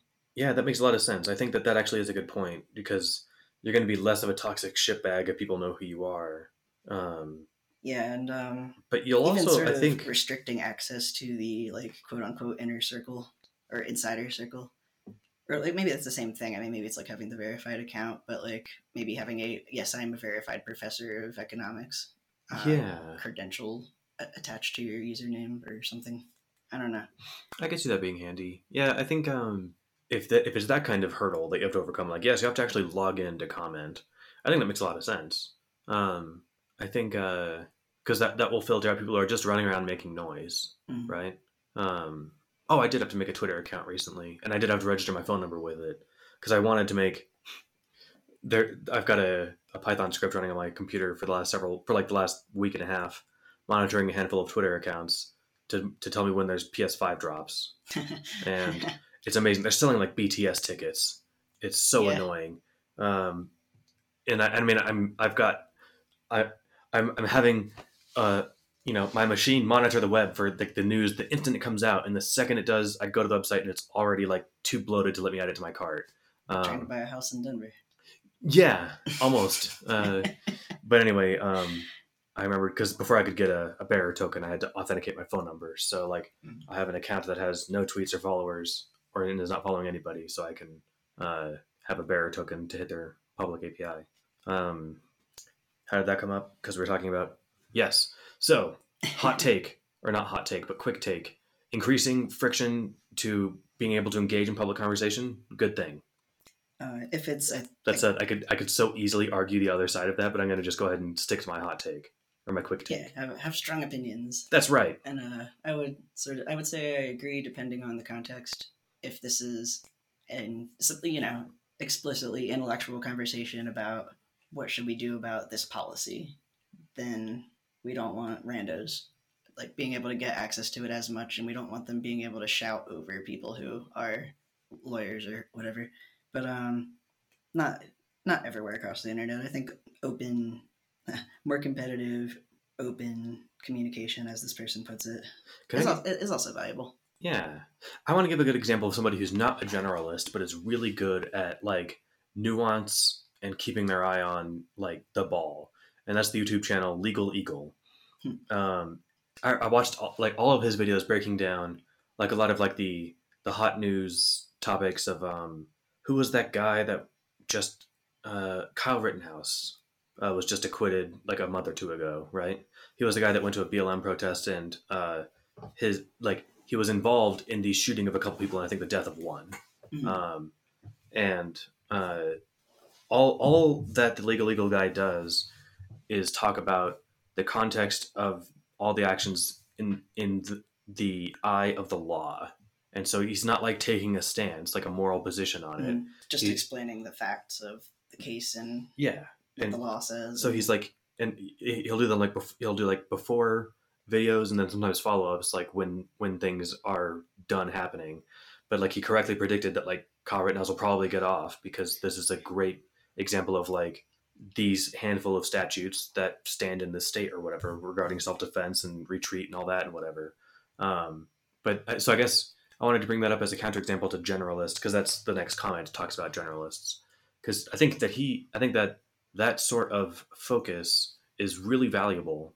Oh, and we had on Justin Marchand, who did some blog posts or Reddit posts on the Culture War Mondays on the Mott r/ the Mott, and about the Rittenhouse or Derek Chauvin trial, the guy who killed George Floyd. Um, and he did the same thing. He was talking about just the legal aspect of stuff, So when the verdict comes out, it's not like a surprise because it's like, well, here's where it looked like things were going to go because it's not, the courthouse. I'm rambling at that point, but anyway, non-journalists I think can make important contributions. Yeah. And sort of the next comment was Peter Gertz says, "I'm not sure generalists make the problem better. They may well make the problem worse. Specialists, I think you're talking about, tend to operate in a relatively rarefied atmosphere, and their reasons for accepting or rejecting particular views tend to respond to narrow issues in the specialty, which may be less correlated with broader ideological viewpoints. On the other hand, generalists are more likely to see the issue in a particular field through a more general ideological lens and risk increasing the correlation between people's views on various subjects." Which, I mean, I was surprised. I mean, I wasn't surprised to see somebody disagreeing with the premise of the article because that's what people do in the comment sections. But and that's a good thing to do. I was a bit, but I was sort of like, huh, what do people have against generalists? And I mean, like, it seems obvious to me that a specialist, if you can find a specialist for the thing that you're looking for, cool. But a generalist has sort of a different role there. Like, I don't think that they're competing with each other, or they shouldn't be competing with each other. I agree. I think they're filling different roles for sure. Like, I don't go to the Legal Eagle YouTube channel to learn whether or not Kyle Rittenhouse did the right thing or not, right? Like I don't. I go there to see if he broke the law in a way that'll get him convicted, because that's what I'm curious about. If I go to Legal Eagle, if I want to know if he did anything right or wrong, I go to my you know mm, local philosophers and ask them, right? Or I ask myself. But yeah, I wonder. I think I disagree that, and I'm not sure what his support or, you know, why this commenter was saying that he thinks generalists would be more likely to be, I guess, become ideological. Yeah. Yeah. Like, the Legal Eagle is a good example of, I guess, a specialist who you said is quite the opposite. Or, well, he's talking about generalists. But, yeah, I don't see why that would be the case. Yeah, me either. I certainly. I mean, I think that if you're a specialist, you're just as prone to being ideologically driven as you were if you're a generalist. I'm curious what substantiating evidence he has for that claim too. If I squint, I can kind of imagine it. Like, if you're a generalist, you probably have shallower knowledge on different subjects, so you might be, I don't know, skimming stuff off the top, and you haven't gotten like dug real deep into it. But I don't know. Like I said, I'm kind of playing devil's advocate a bit. I don't find that to be very compelling. Yeah, that's interesting though. You're right. Like if you feel like you're supposed to have a take on something, you might just fall back on your quick heuristic of like, well, what's my political belief on this, right? Or what fits with my ideological framework. Whereas if like you're a specialist, it's like, well, ideologically, I'm opposed to this, but I happen to know that this is the answer. Okay, yeah, no, that's an interesting thought. Yeah, I feel like it really kind of just comes down to the individual because, like you said, there's specialists are as far as I can tell, less likely to become ideologues. Like, it just is a matter of knowing that this person is fair, unbiased, and they know about this stuff. Yeah, and they're an expert, or or like they might be sane on like a bunch of topics except for one or two. I'm trying to think of a good example of that, but like it seems entirely reasonable that somebody could have. People compartmentalize. Like, you get all kinds of expert scientists who also are like flat earthers or something, like ridiculous things like that. Yeah. All right. Yeah. All right. Let me see this last comment here. Hayden Thomas Rose. It seems to me that philosophers can be more independently minded in part because their heritage, or because of their heritage. Few other disciplines provide models of critical, heroic truth-seeking for students to imitate. If you say so. Then he says, however, most, parenthetically all, successful religions provide models and gurus for students to imitate. You yourself probably have more value as a model gadfly for others to imitate than anyone else, or than anything else. And like referring to Robin Hanson himself. Yeah. And then that was when the comment section kind of devolved into trying to figure out which one of these Robin Hanson himself was. A couple of people also kind of, I think that this commenter, Hayden Thomas, I'm not positive, but I think they are a philosopher, or maybe or SK, one of them anyway. So it was just kind of like, hey, wait a minute. But also, I think there's a point there. Well, I think Hanson hit it well. He says, sure, stay aware of history. That's different from worshiping particular ancient philosophers. And I think he's absolutely right. That is one thing that I always find interesting with philosophy, where, like, you could be talking to somebody again in 2022 and ask them, like, hey, here's my life challenge that I'm trying to deal with right now. And they'll be like, well, in 400 BC, Epicurus said, and it's like, have we not, I guess, why lean on the one person, who founded the thing? Like, and Aristotle's a great example too. I think that he had said that men have more teeth than women.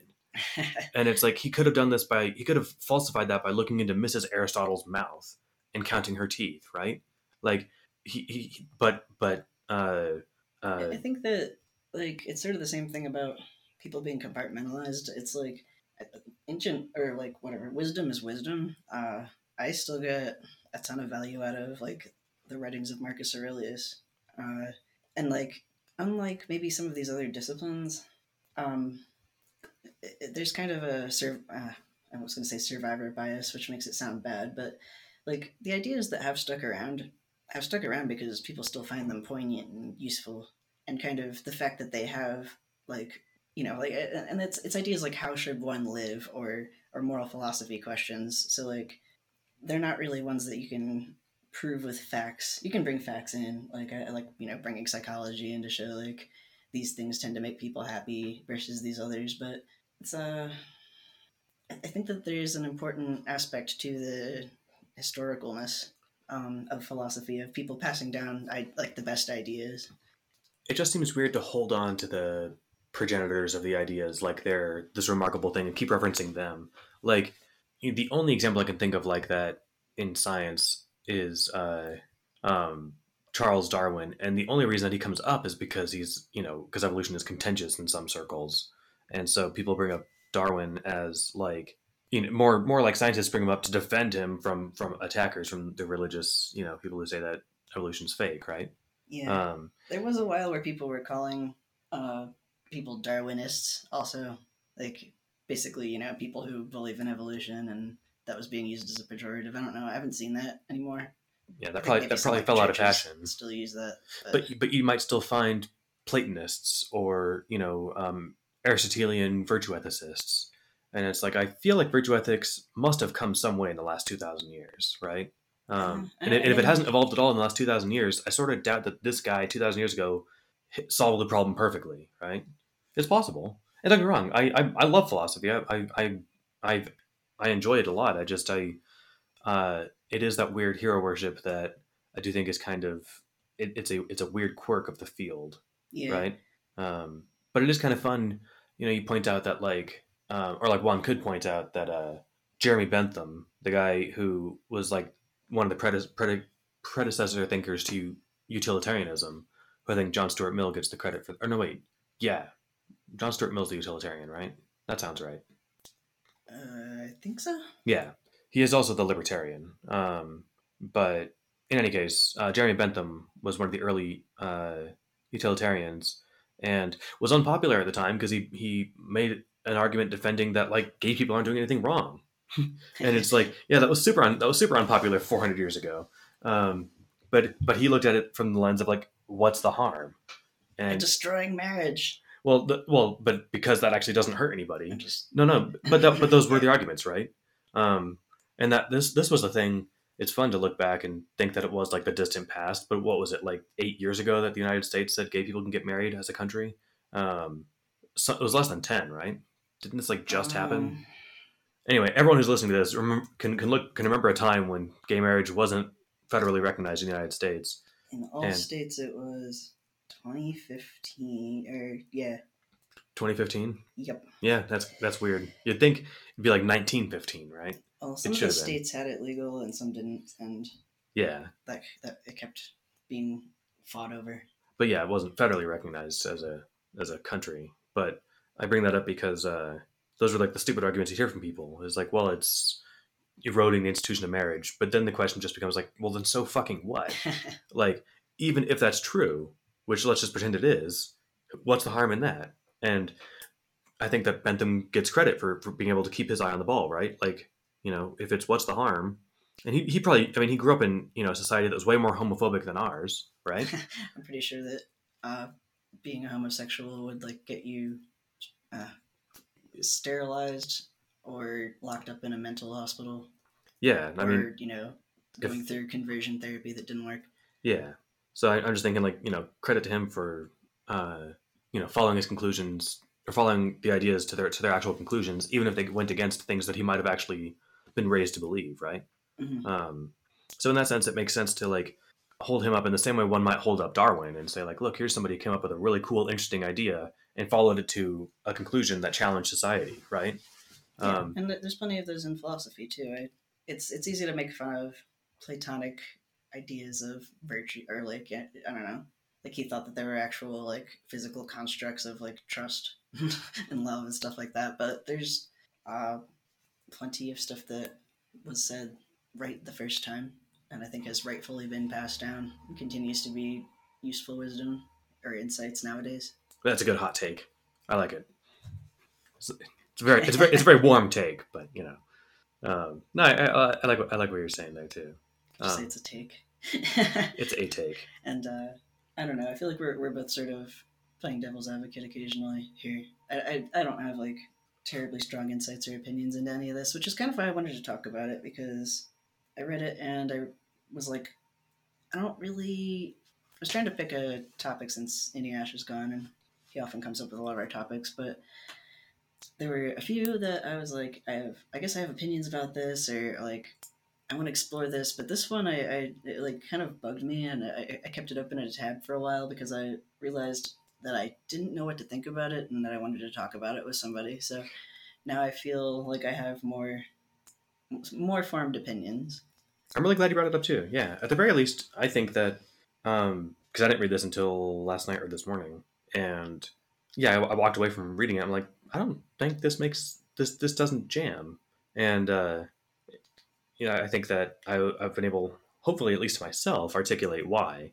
And I think it's because these category distinctions seem artificial to me. Yeah, I wouldn't have done it sort that of way. defending the categories more just as exercise, but I also feel like these categories could be improved upon, but I think there's value also in like when someone's writing about a thing for the first time or for their first time to start to try to understand it by breaking it down into sometimes just fake models, fake categories, and then as you continue to work with that model or discuss that with other people, then you can start to shift it.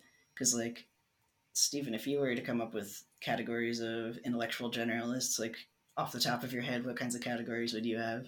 I'm just asking as sort of a troll because I was trying to do that earlier to see if I could just quickly throw out some. Because it's easy to say, I don't know if this is right, but then it's much harder to say, and here's what I would do instead. Yeah, no, I think that's what I've been trying to meander around this whole time. And like, again, I think that a necessary condition is that they be in some way a public figure. People who don't buy popular science books probably still know who Neil deGrasse Tyson is because he hosted Cosmos for 3 years on primetime Fox, right? He's been all over the place. Yeah. So like, but he's not he might be something of a generalist, but he's more of he's just a scientist / astrophysicist, right? I've heard him talk on other topics with... Not intelligently, though. He'll say things like, just unplug the AI. I mean, that's a bad example. I've heard him I'm teasing. Yeah, he seems to have a pretty, actually, solid body of knowledge. Yeah. about other fields of science. And he does also strike me as, maybe with the exception of that AI one, the kind of person who would caveat, like, I'm not, a volcanist, but my understanding is this. And to be clear, and to reiterate, he did change his mind on the AI thing. I just brought that up as a joke. Hell yeah. But, changing your mind in public. yeah. But, maybe Bill Nye, he's also, I guess now we just have to, like, how vague does your knowledge have to be for you to be a generalist? I think of Bill Nye as a public scientist, right? Or a science communicator. Sure, he has other opinions on stuff. I'm sure he does, but that's not what most of us know him for. So yeah, being publicly available in some way. Again, I think a philosopher or a polymath could be operating completely silently in their basement, and they'd still be a philosopher and polymath, but nobody would know, so they're not helping steer society. But so they're not a generalist, or are you trying to come up with categories for? Because I think Hansen came up with, here's 3 categories that intellectual generalists fall into. Oh, okay. And then and here's the problem that we're trying to see if they could fix. Okay, yes, those are 2 different questions. So different kinds of generalists. I don't think a public intellectual is a generalist. I don't think a philosopher is a generalist. Only a polymath is a generalist, right? Like a philosopher could only know everything about utilitarianism, and that's their whole domain of knowledge. A public intellectual, quote unquote, could be Joe Rogan, who doesn't know anything about anything. Maybe he wouldn't describe himself as a public intellectual, but Jordan Peterson would. Either category could be a generalist, but they're not necessarily one. It really depends on, if you're a philosopher who, kind of, a philosopher is also a polymath. Yeah, I guess polymaths are kind of the one true intellectual generalist. Yeah, so phrasing the question that way, it's like it's setting itself up to say, well, and here's the right answer, right? It's the person who is the generalist. Which it was, setting it up that way. Yeah. I'm not saying that was No, definitely the right answer, but like I said, convinced me, or at least convinced me that his argument that we should fund polymaths more, or that they have a, what was it? University department. A university department of generalists. And I think he just wants that so he can have another job at his university. In a way, we kind of do that, and I'm giving him a hard time. He probably should have that, though. Yeah, no, he's a polymath, I would say. Totally. No, and I think that and he even talked about too, attending lots of college courses for courses that he didn't pay to attend, and so he is educated on tons of stuff formally, right? He's just not credentialed. But in a way, we are sort of doing that with other institutions like MIRI or the Future for Humanity Institute or whatever, right? Like they have their specific focuses, but the Future for Humanity Institute has a wide breadth of things that it covers, right? Mm-hmm. Everything from meteor impacts to plagues to which super intelligence, a wide range of fields. Yeah, so that's almost like funding polymath endeavors. Polymathy. That's how I was trying to say it in my head. It's perfect. All right, I'm gonna call it polymathy from now on. It sounds like, I don't know. It reminds me of something, and I can't quite put my finger on it. It sounds like polygamy. Okay, maybe that was what I was thinking of. Yeah, polymathy. I was thinking of like something religious, or. It also sounds like a funny way to say the name Timothy. That sounds like Jimothy. Pretend like Jim is short for Jimothy. American Dad. They say over and over, and I think it's like confirmed that Stan is short for Staniel. Gotta love it.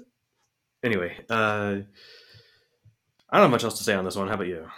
No, I'm pretty much done. We could thank a patron. I think we should. So this week, or this bi-week, we are thanking Jason Musgrave. Fuck yeah, Jason. And big high five. Yes. I also send you a big high five. I never know what to say in this part of the podcast. I just find it excellent that excellence, like, sort of overwhelming sometimes, that people are giving us money for doing this thing and that they get value out of it. Overwhelming is a good word for my response to it too. Only Eneasz can keep his head under this situation. But no, it's valuable. We appreciate it. It really gives me motivation, not even just doing the podcast, but in the rest of my life. Like, when my life's kind of a mess sometimes. Currently, it's like in one of those messy states, and when I'm like down in the dumps, I can be like, I can remember nice emails that people have sent us about how much they like the podcast and how one of the subjects helped them or taught them something new, and that's just like all the warm fuzzies. I like it. Yeah. It's I can't say it eloquently, but you rock, and that's all that anyone needs to know. Other than that, we talked about what we're reading next week for Less Wrong Posts, or next episode. So I say we just kind of trail off like we had like we really planned how to end the episode. What do you think? Yeah. It's a very graceful way to stop and tell people to come back in a couple weeks. Yeah. Yeah, we'll find some way to communicate that. We'll slowly go away. All right, see y'all in a couple weeks. Bye.